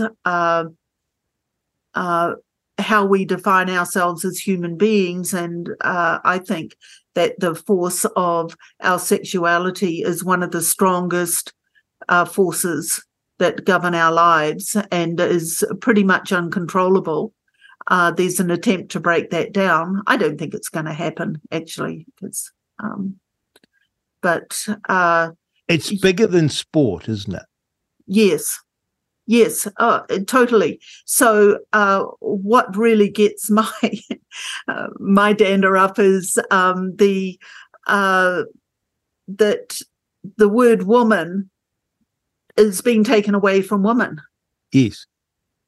So as a group, we're being disenfranchised. And I don't like that, because I thought, okay, in sport and, there's all these wonderful things happening and I'm a part of this movement and women have the opportunity to do things that weren't available to them, and we've left something better for the next generation. And so I'm sort of sitting pretty smug at the things that were achieved. And next thing, somebody opens up the back door and that's blown apart, and you go, what? Well, how the heck did this happen? In this respect, I'm a conspiracy theorist way down a rabbit hole, because I don't know, but I can't see how this can come about with good intentions. And I don't think that the activists are strong enough or number enough or have enough economic or political power to drive it. I think there are politically powerful people who are inflicting this, and the activists are sort of around the fringe acting as cover, because we could just tell all those activists to bugger off and they would have to, if you know what I mean. Because we are the majority. But this whole activist thing to me is like a cover for a drive to eliminate one of the foundations of life, family, reproduction, joy, contentment, self-worth, which is the distinction between a man and a woman, and in doing so, destroy women, destroy men, and destroy their sense of self-worth, and at the same time, bewilder us, because we're left not knowing what to think. And you can see it in your children, where they're teaching this in the schools, that they're just like confused little kids, like, what? Boy, girl? No, it's different, isn't it, Mum? But the teacher says something big is afoot to do that to us. Oh, I agree with you 100%, Rodney. And I can't understand, like, I mean, I don't want to, I don't know what it is. Like, I can't imagine there's a group of men sitting there like in some movie, sitting in an office somewhere and smoking cigars and saying, this will really rock the world, ho, ho, ho, ho, and then we'll take control. I mean, I can't picture that. But how could we get to this point? It just sort of staggers me. Don't you feel that? Yeah, well, look, I don't, first of all, you said you're a conspiracy theorist, and so usually what people will preface trying to figure it out is say, I'm not a conspiracy theorist, but right now, no, I'm in there. Yeah, but I'm no but. Yeah, so and I heard that term conspiracy theorist was coined by the FBI to disenfranchise people who countered the narrative.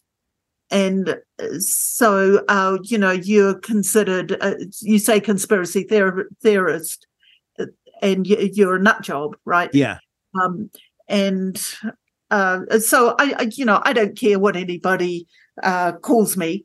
I do think that if somebody could rule the whole world, they would. Yes. Right. I agree.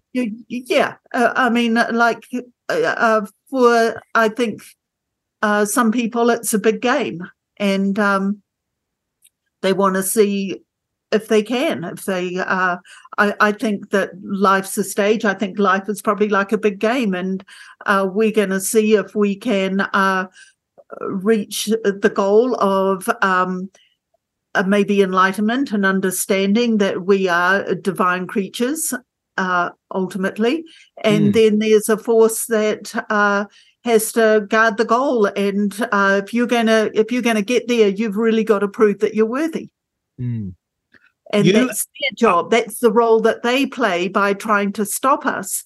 And let's see if they can use anything they like to try to. Yeah. I look upon you. I can see you, listeners can't, and you're a beautiful woman, and you're a wonderful woman. Like just you beam this beautifulness that only a woman can radiate, if you know what I mean. And a man feels that, and that difference of a man and a woman is so life affirming in every sense of that phrase, and so wondrous and so joyful. And our young people are being robbed of it as though it's no big deal or no big distinction. Chivalry has been killed off. The idea of being a gentleman and a lady has been killed off. And this is not to say that women can't do things. Of course they can. But it's to say they can do things, and that we accept there's a physiological, psychological, genetic difference at the moment of conception between a man and a woman, which we love. Yeah. And yet the Prime Minister... People have been writing poems and music about it for forever. And our Prime Minister gets asked, what is a woman? Can't answer, and says he's not been prepped to be able to pre-formulate an answer. And yet he was married. He's got a mother. Like, what would possess a political leader? And we see this, don't we, over and over again. We had a Supreme Court nominee, I think it was, asked, what is a woman? And they said they're not a biologist. They can't answer the question. What on earth is driving them to talk that nonsense? And that's where I get to the conspiracy level, because I think, just say it. You know the answer, actually, but you can't bring yourself to say it. And it can't be that they might offend some activists, because politicians do that all the time. And who cares? Well, you know, we are sources of our own information. Yes. You only have to go on a long run and it just floods through you, you know. Yes. You're just getting all sorts of things. You're putting it all together. It's like you're tuning into the, super consciousness of humanity, and yes. It's all there. And we are able to access that. We have to practice. We have to open those pathways to be able to access it. And yet what we're taught is that we're not that. And if we want information, we got to go outside of ourselves and find some expert who's going to tell us how it is. Now they're telling us, well, we have to consult with the expert to find out what a man or what a woman is. And it's such BS. Shakespeare never had this problem. No. Tell me. And look, I tell you, it's that inner knowing of what a man and a woman is. Our existence is testimony to that. Yes. And little boys and little girls know exactly. Yeah. And they didn't have to go to school or read a book or have somebody else tell them. Yeah. No. Tell me, what does it mean at this moment of time for women's sport? Well, there's been like a lot of things that have happened in this last three or 4 years that have come on so rapidly that we're all just sort of going, what the heck's going on? And trying to get an assessment of the situation. So I think there is that group of people that would seek to trap us into a fixed system, and that are not, don't have our best interests at heart. We have been led to believe that governments, etc., and we're in a democracy and we're self-governed and they look after our interests on behalf of the collective. I don't think that's true. And I think we're finally waking up to that. Yes. That, we got to be careful because we're in danger of losing our humanity. And there is a group that would like to see that happen. And so this is why it's the waking up time. And we're getting a fast education in expanding our view of how we think of ourselves. And we're breaking out of the box. I think that's actually a really, really good thing. Although a lot of the systems and breaking out of them are pretty painful. I can't remember what your original question was. My original question is, what does it mean for women's sport at this moment in time? So, yes. So where I was getting to with that is we've seen the government make their policies. They have used this word inclusion over and over again, which annoys me because, as human beings, we respond to that. We go, yes, we all agree that everybody should be included. So we say that, but we don't realize the word is a Trojan horse. Absolutely. That brings in these ideas that actually are repressive and divide us and reduce our potential. And so what we've seen at grassroots level is a lot of the sports have felt or pushed upon the people involved, the stakeholders, this inclusion idea. And so boys are taking part in girls' sports. And generally, I've seen that these athletes that take part, that want to be included, they're actually, it's like a B plan for mediocre male athletes. Yes. Right. So they can come in and take all the goodies and a lot of them haven't been very nice or gracious or what I would say were good athletes. And not even of the trans community as we understood 10 or 20 years ago. Yes. If you know what I mean. They're not genuinely trans. It's an opportunistic thing, you feel. Right. Yes, I think so.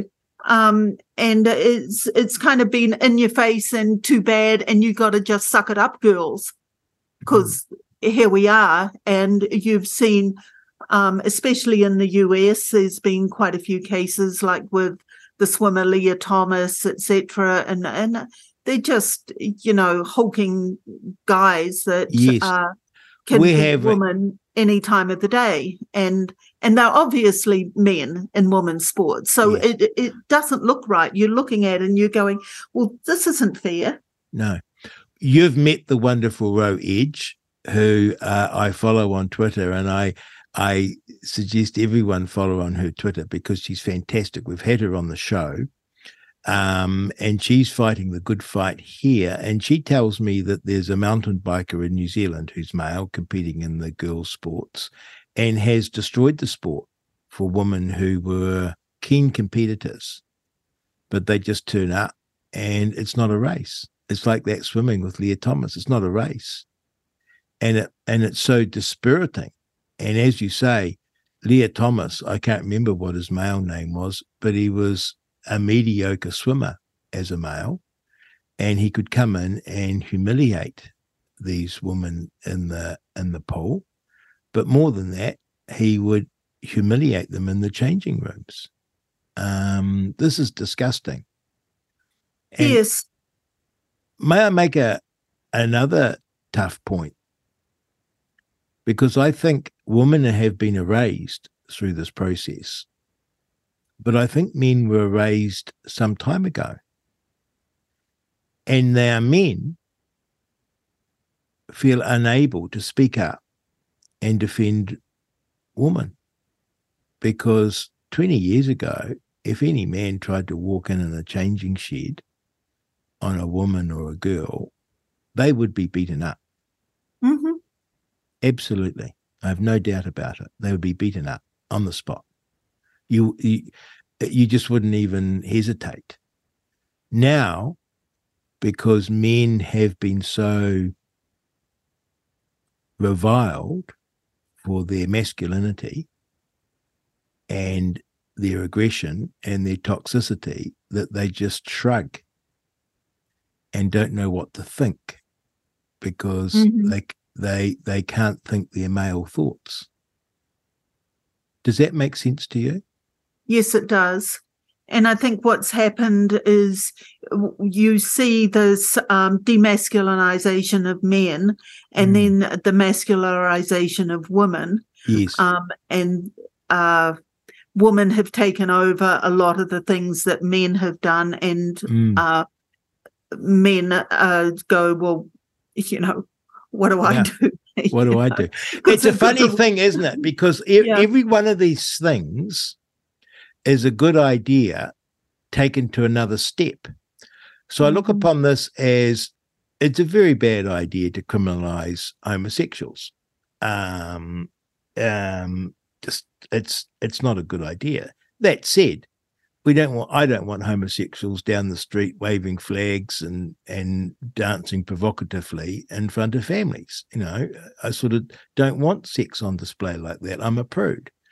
Likewise, it's been a very, very good idea to open up all the opportunities in the world for girls and for women in sporting, in careers, in academia, everywhere. It's a great idea, because there are women that want to do things and they shouldn't be excluded from their sex. But we've taken that to say there's no difference between men and women, and we've taken it to be the next step to not criminalizing and including homosexuals into society, is to say, oh, well, and then there's this other thing called trans.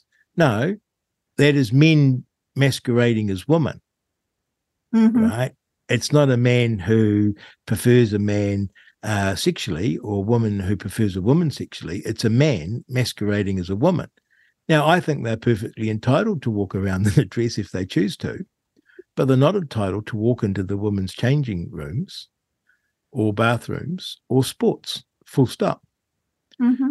And that's the little step that we've missed. And I can't understand why we always were anxious about predators on kids. Well, we've opened up all our private spaces for women to predators, because if I'm a sexual predator, I just need to say I'm a woman and I can walk into my girls' changing rooms. I can't be stopped. This is shocking. I had an interesting experience, Lorraine. I wrote to our new mayor down here in Queenstown. I had to look his name up to remember. Glyn Lewis is his name. And we've had a big Pride Week, and it's been over the top, waving flags and everything. God, just give it a rest, like, why do my kids have to go somewhere and have pride flags waved at them and celebrate a sexual preference? I mean, it is bizarre to me. Why are we celebrating a sexual preference? Just get on with your life and leave everyone alone.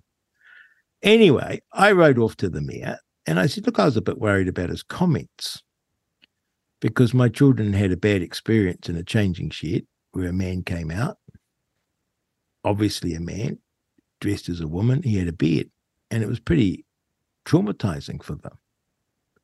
And my kids now won't go to a public changing room or public toilet or go to the toilet at school because they don't feel safe.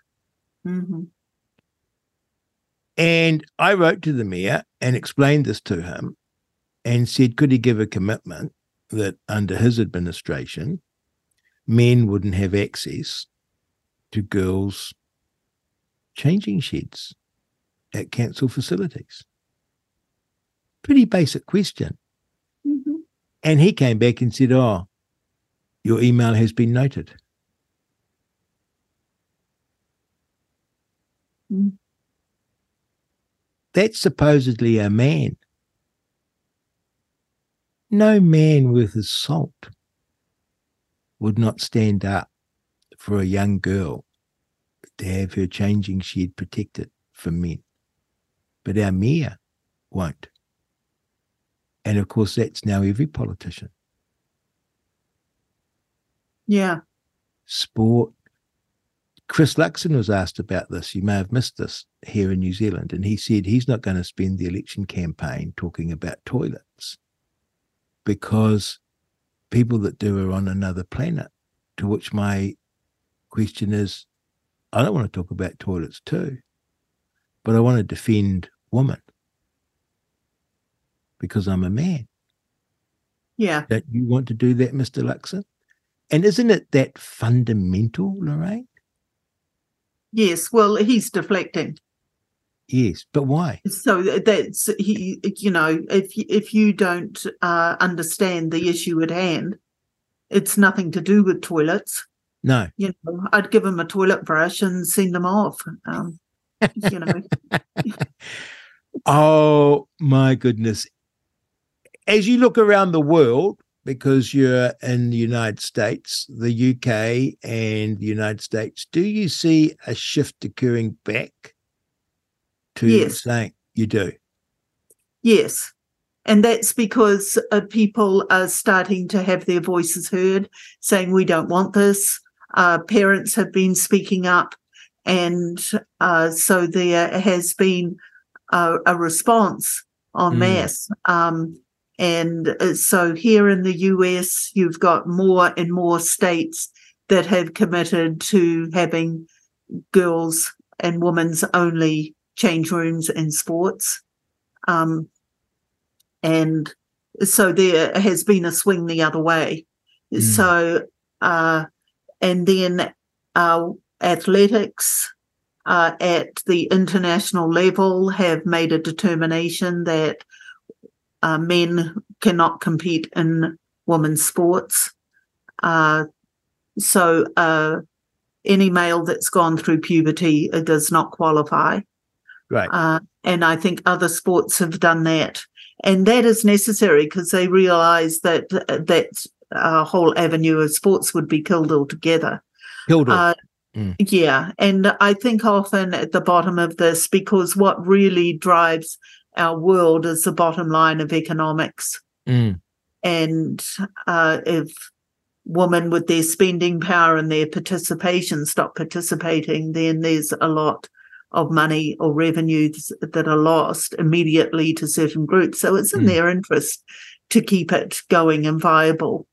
And I think it's always a shame when we start to go backwards. I think probably we'll look back at this period of history and go, they thought they were the most liberal and free, etc., and they were actually the most repressed. Yes.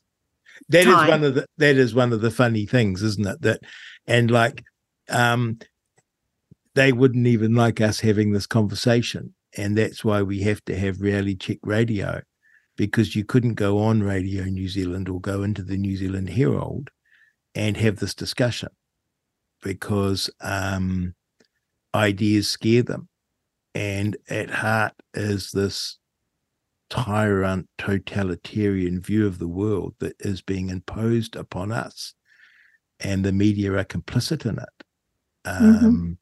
And so anyone who speaks up like us are demonized. And it's so wonderful to have you, Lorraine, because of your status and the respect that people hold for you, so that when you speak, people will listen. So I thank you for that. And little girls everywhere pursuing their dream have to have that dream open to them. And that can only be if we say there's men's sports and there's women's sports. Yes. So I'd like to just touch on this issue, which I think is a big one, is that in my time, sports was not a usual thing for girls. And when I was growing up, I was discouraged from participating in sports, although, I didn't listen. So thank goodness I had that in me not to listen to what other people said half the time. But women or girls about generally at puberty, it's a hard time for girls because the changes that happen athletically for girls puts them at a disadvantage, whereas at the same age when they are prepubescent, they usually girls are they a little taller and a little more faster developing, and so they will generally athletically exceed the boys at the same age, prepubescent. And then as soon as they go through puberty, then that whole thing changes. And I remember it being a tough time for me too.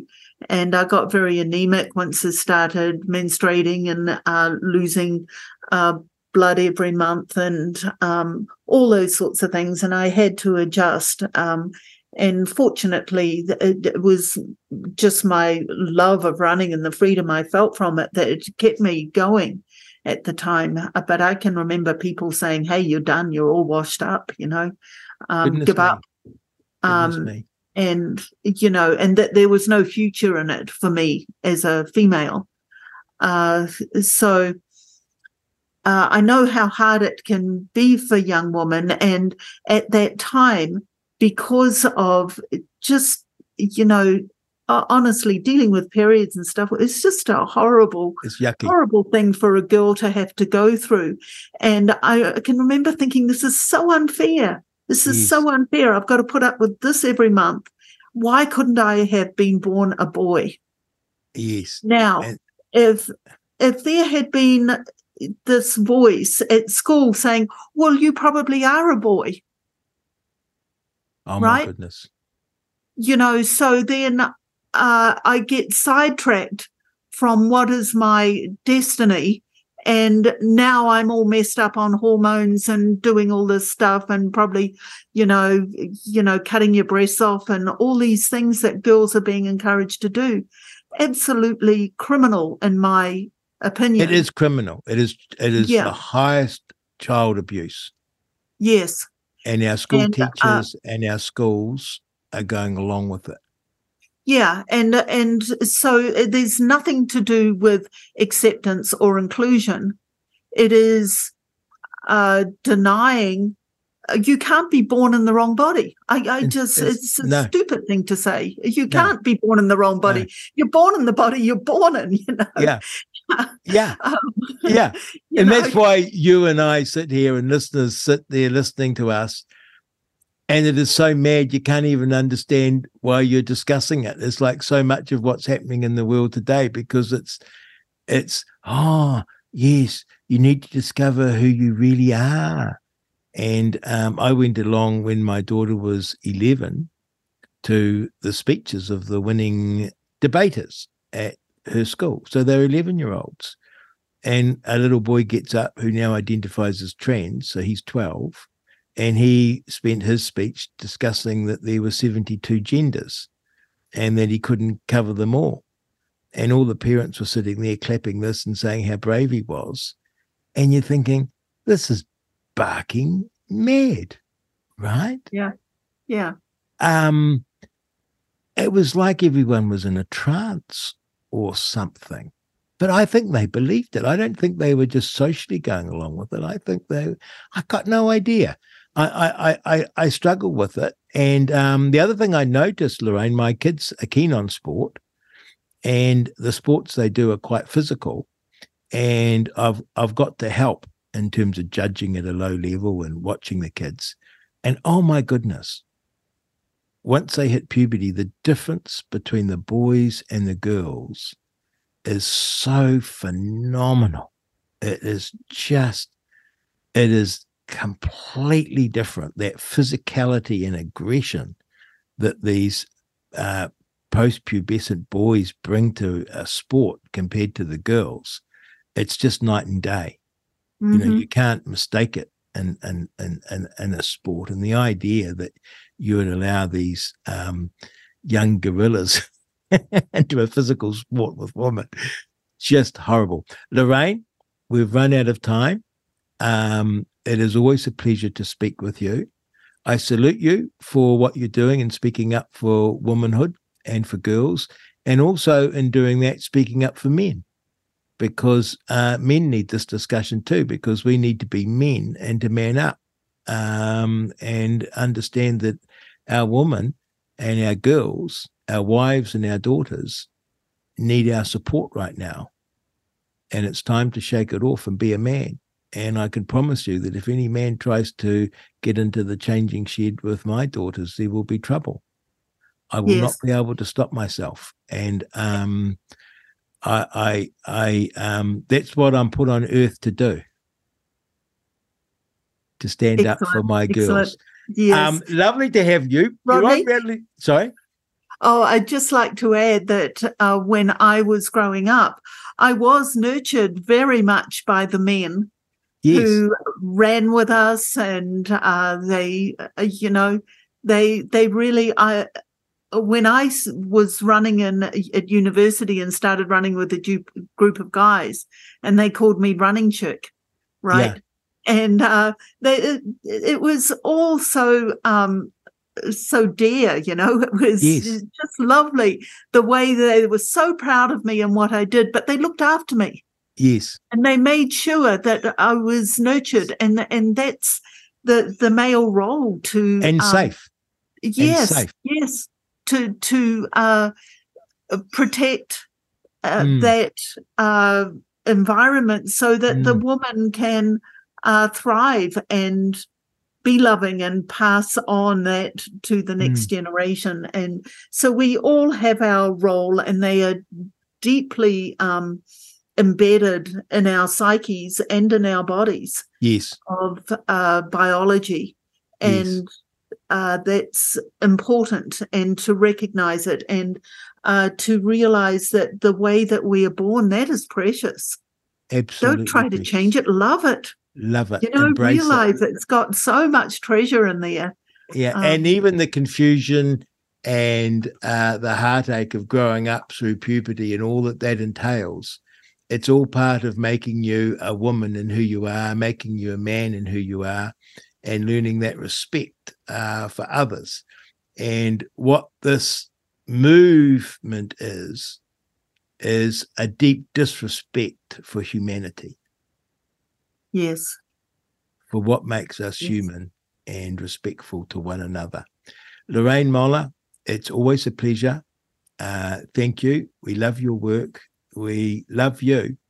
And it's amazing to think of all your sporting achievements, and what you're doing now is even more important because you're speaking out for us. So I thank you for that. It's my pleasure, Rodney. You're on Reality Check Radio. It's Real Talk with Rodney Hyde. Remember, you can send me a text at 2057, email me inbox@realitycheck.radio.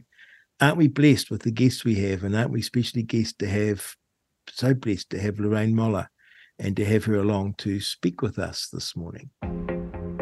You're listening to Politics Explained. Back to basics in the political sandpit with Rodney Hyde and Tane Webster.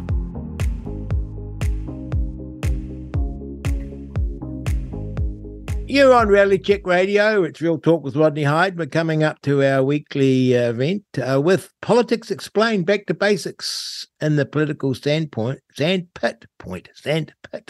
with my friend Tane Webster. Good morning, Tane. Morning, Rodney. Today we've got an interesting question, and I sort of agree with the questioner. And I think from talking with you in past, you don't mind this, but we'll see what you say. But you have an explanation for it. You have a good explanation for it. So the question is, why are votes discarded / disposed of after I believe it's a 6-month period when other papers are hung on to for years? I assume they're referring to, like your financial records and whatnot, that's 7 years and things like that. So why are the votes discarded / disposed of after only 6 months. The funny thing is, I'm not an expert on election law and election processes. I sort of made myself an expert on parliamentary processes and left the election up to people that were really into it, and I'd just take the advice. But they do an interesting thing. After every election, they have a committee of MPs look into it and how it went, and also have people able to submit on it. And I do remember this coming up. And the key thing to think about is this. The ballot papers are of no interest after the election, after they've been counted, because there's no possibility after that period to revisit the election. It's counted and done. And I myself would make it even sharper. I don't like that you can go and vote when it's convenient to you over several weeks. I would make the election day on a day, and that's it, unless there's extremely exceptional circumstance, like you're a soldier about to head off into a war zone and you can't vote, and so you get to vote a week early. The reason being is that if you make everyone front at the ballot box, it's clean, because the party scrutineers can be there and they can see that Rodney Hyde's walked in, Rodney Hyde's marked off the electoral roll, and Rodney Hyde's been handed a ballot paper. And he's crossed off and he can't vote anywhere else. Like, it's tight. You don't want people just voting in casually. And you certainly don't want what we have in local body politics, a mail-in vote. And, of course, it was all this, you don't want computer counting. It was all those shenanigans that befuddle and befoul the American system. Now, when you look at a ballot, it's just a tick. It doesn't have a name on it, right? Because it's anonymous. Oh, yeah. And it's important that it be anonymous, because you don't want people in 10 years' time saying, oh, Tane Webster, who did he vote for in 2023, right? And, of course, after 6 months, of what use is all the ballots? And it is best that they just get destroyed along with any record of who voted for whom. I think the voting anonymously is a key aspect of our democracy, because you can choose to say who you voted for. You can put a sign on your gate, but you don't have to. And the reason that's significant is you can imagine working for someone who's an avid National Party supporter or the Labour Party supporter, and they can find out who you voted for. And they say, well, you know, this guy's an idiot because he votes for the wrong team, and that person's not going to advance, whatever. And you don't even have to tell your husband or your wife who you vote for. You just say, it's my choice. You can lie about it. You could be married to a staunch National Party member and say, yeah, I'm going to go off and vote for the National Party, and go and vote Aotearoa legalised cannabis, right? And not tell them, because it's your vote. And the great thing about it being anonymous is it means that you can't come under that persuasion or that pushing, because you don't have to reveal your vote to anyone, and it can't be known. And it's good that all the records get destroyed. So that would be how I would see it. I can't see why would we be wanting the ballot papers from 1974 election campaign? And you say, well, you wouldn't. There's no earthly use of them. So what, are they just sitting in storage? Nah, destroy them. Does that make sense? Now, your financial records, of course, are a different matter, because people can contest what happened in a deal and they need to see the contract. The IRD can come after you and say, I think you misdeclared your income. all the rest of it, and there can be a necessity to go back and have a check on the records. There's no good reason for looking back on how people voted. Right. Get it clean on the day and get a result on the day. To me, that's the most crucial thing, because I regard an election not so much as voting for the government that you want, but having the ability to kick out a government that you don't want. That's its great success, because in every system of government, absent democracy, you get stuck with people with the power and you're unable to remove them. You actually have to have a revolution, which is untidy, particularly because those in power have all the army and the police. So democracy is a great thing because it keeps governments somewhat in line, because if they get too far out of whack with public sentiment, and let's be honest, this Labour government have, we just go in there and vote them out and vote in another lot. That's what's going to happen. There you have it, Tane. That's another week. Send us your questions. Text 2057, email inbox at realitycheck.radio. That's Politics Explained, back to the basics in the political sandpit with Tane Webster. Oh boy, I'm always amazed how little I know about politics and how I sort of sailed through, because there's entire areas of the process that I never had the time or the ability to become expert on, and I literally had to rely on those that were. And the running of an election is one of them.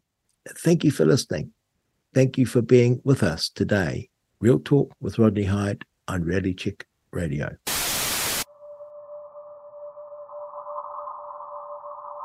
What I want to achieve with RCR is conversation. And I think we have lost the art of conversation. With RCR, I just hope that people can learn that we can all be different, we can have our own opinions, have our own views, and have those conversations in a respectful way, because respect needs to be given, it needs to be earned, and I think that we can prove that people of all diverse perspectives, ages, opinions can have a platform, and we can work and talk together, and so that's what I hope we get to achieve with RCR. Just independent thought, alternative thought, and I expect that I will be castigated by many people for offering different opinions. But, as I've said before, there is no such thing as a wrong opinion. Opinions are like noses. Everybody's got one. The exchange of views, fair debate, no cancelling, no interrupting, no aggressive responses. We want to hear what people have to say, whatever side you're on. And the listener, the consumer, with that information, can make of it what they will. That is the mission. It's a good mission. This is Real Talk with Rodney Hyde. Tuesdays and Thursdays from 10 a.m. You're on Reality Check Radio. It's Real Talk with Rodney Hyde. We're heading into an election, and it makes me remember back to, so far, 2008. And I thought I'd share it with you because we had those coalition talks, which will be happening now. And you might wonder what goes behind closed doors. It was quite remarkable for me. I hadn't spoken to John Key much before the election. We rang and we talked a couple of times. He was a great guy, very easy to get along with. And we had a very, very amicable relationship heading into the election and after the election and throughout his entire time as Prime Minister. We had a little bit of differences, but they were minor compared to his good nature. So we had an election, and it had happened that he needed us to form a government, but we didn't have many options. And I had got close to Tariana Turia in the Maori Party, mainly because in the previous election to 2005, Helen Clark was despising her and obviously despising me because I was ACT, and I was also being despised by the National Party. Their thing had been to rub me out. And so Tariana and I, whenever we'd go along to these debates on TV or radio, we were sort of the two outcasts, and we'd end up sitting in the corner together, talking and giggling away. And I found her a wonderful woman. And then we both got back into Parliament, and we were both in opposition, and we sat beside each other for 3 years. And I enjoyed her company so much. And I particularly liked her gossiping about what it was like to be in the Labour caucus and some of the inside stories. How, for example, Helen Clark couldn't do conflict. And so whenever she had an upset, she'd have to send someone else like Michael Cullen or David Benson Pope to discipline Tariana. And that if Tariana got in the office with Helen Clark, she could get what she wanted because Helen Clark didn't do conflict, which is quite surprising. Anyway, after the election, I suggested to John Key, maybe he had the own idea, that he should also get the Maori Party on board for the government. I don't know whether that was wise, but I thought it was a good thing to do.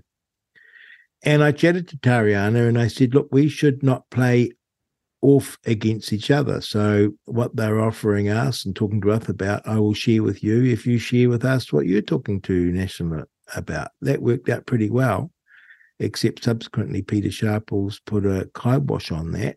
He was more of a Labour man than an ACT man and sort of went into the deal on his own with the Maori Party. And I think they could have done better for us all because we had a lot of agreement about things, actually, the two parties. I met with John Key and Bill English straight after the election. I think it would be the Sunday in Parliament buildings. I took my deputy, Heather Roy, and we had a discussion about forming a government. And Bill English had prepared a piece of paper, which would basically his offer. It was desultory, actually. It gave ACT nothing. And I suggested that they would need some good luck because we would just give confidence to supply, that I wouldn't sign up to that. They could form a government, but they wouldn't have us as a coalition partner. I called a caucus, talked about it with the caucus, talked about it with the board. I got some policy experts. We had a few days back and forth, producing an agreement that we were all comfortable with. It was very amicable. And in the finish, Bill English and John Key thought that the deal that ACT had come up with was very good. And we could let the Governor-General know that we had a government, that we could have a government, and he could declare that we had a government and swear us all in as a government. It was extraordinary, and it was a very moving moment to be sworn in as a minister. I was extremely proud to be sworn in as a minister, and it was very special. So that's how the coalition agreement went. It was, I guess, a very Kiwi thing and not the drama and the angst that you think it might be. You were very much aware of the responsibility of having a government for our country and that not to abuse the process and to treat it with respect. And I found that in Cabinet too, that you were so busy and there was so much on that the sort of petty squabbles of politics were put aside and you concentrated on doing the right thing. I found it very uplifting and quite different to what people would imagine. And I assume that other cabinets are the same. There's a sort of bit of an awe that comes with it. And you get a lot of help too from officials and advisors. And even though I'm now sceptical and distrustful of all government because of our recent experience, I would very much like that trust to come back in for me with our government, but it's going to take a while. But that was my experience way back in 2008. Send me a text, 2057, email me inbox@realitycheck.radio. You're on Real Talk with Rodney Hyde. Lovely to have you with us. The greatest threat to our democracy and our country is the belief that someone else will save it. RCR is on a mission to revive honest media, and now you too can help make that happen. Introducing the Foundation Members Club, the easiest way to support RCR and be rewarded for doing so. Receive exclusive benefits only for members, including your very own backstage pass to join the hosts for interactive behind-the-scenes discussions. And also our all-new daily curated news summary, RCR Bites, delivered to your email inbox every morning, keeping you on the pulse of the news that matters in just a few minutes per day. To find out more, visit realitycheck.radio/members and see how you too can join the mission that's making a difference. You've been listening to Real Talk with Rodney Hyde on RCR Reality Check Radio. And there you have it, Real Talk with Rodney Hyde, Reality Check Radio. Wally Richards, what a star. Grass scrub, strawberries, tomatoes.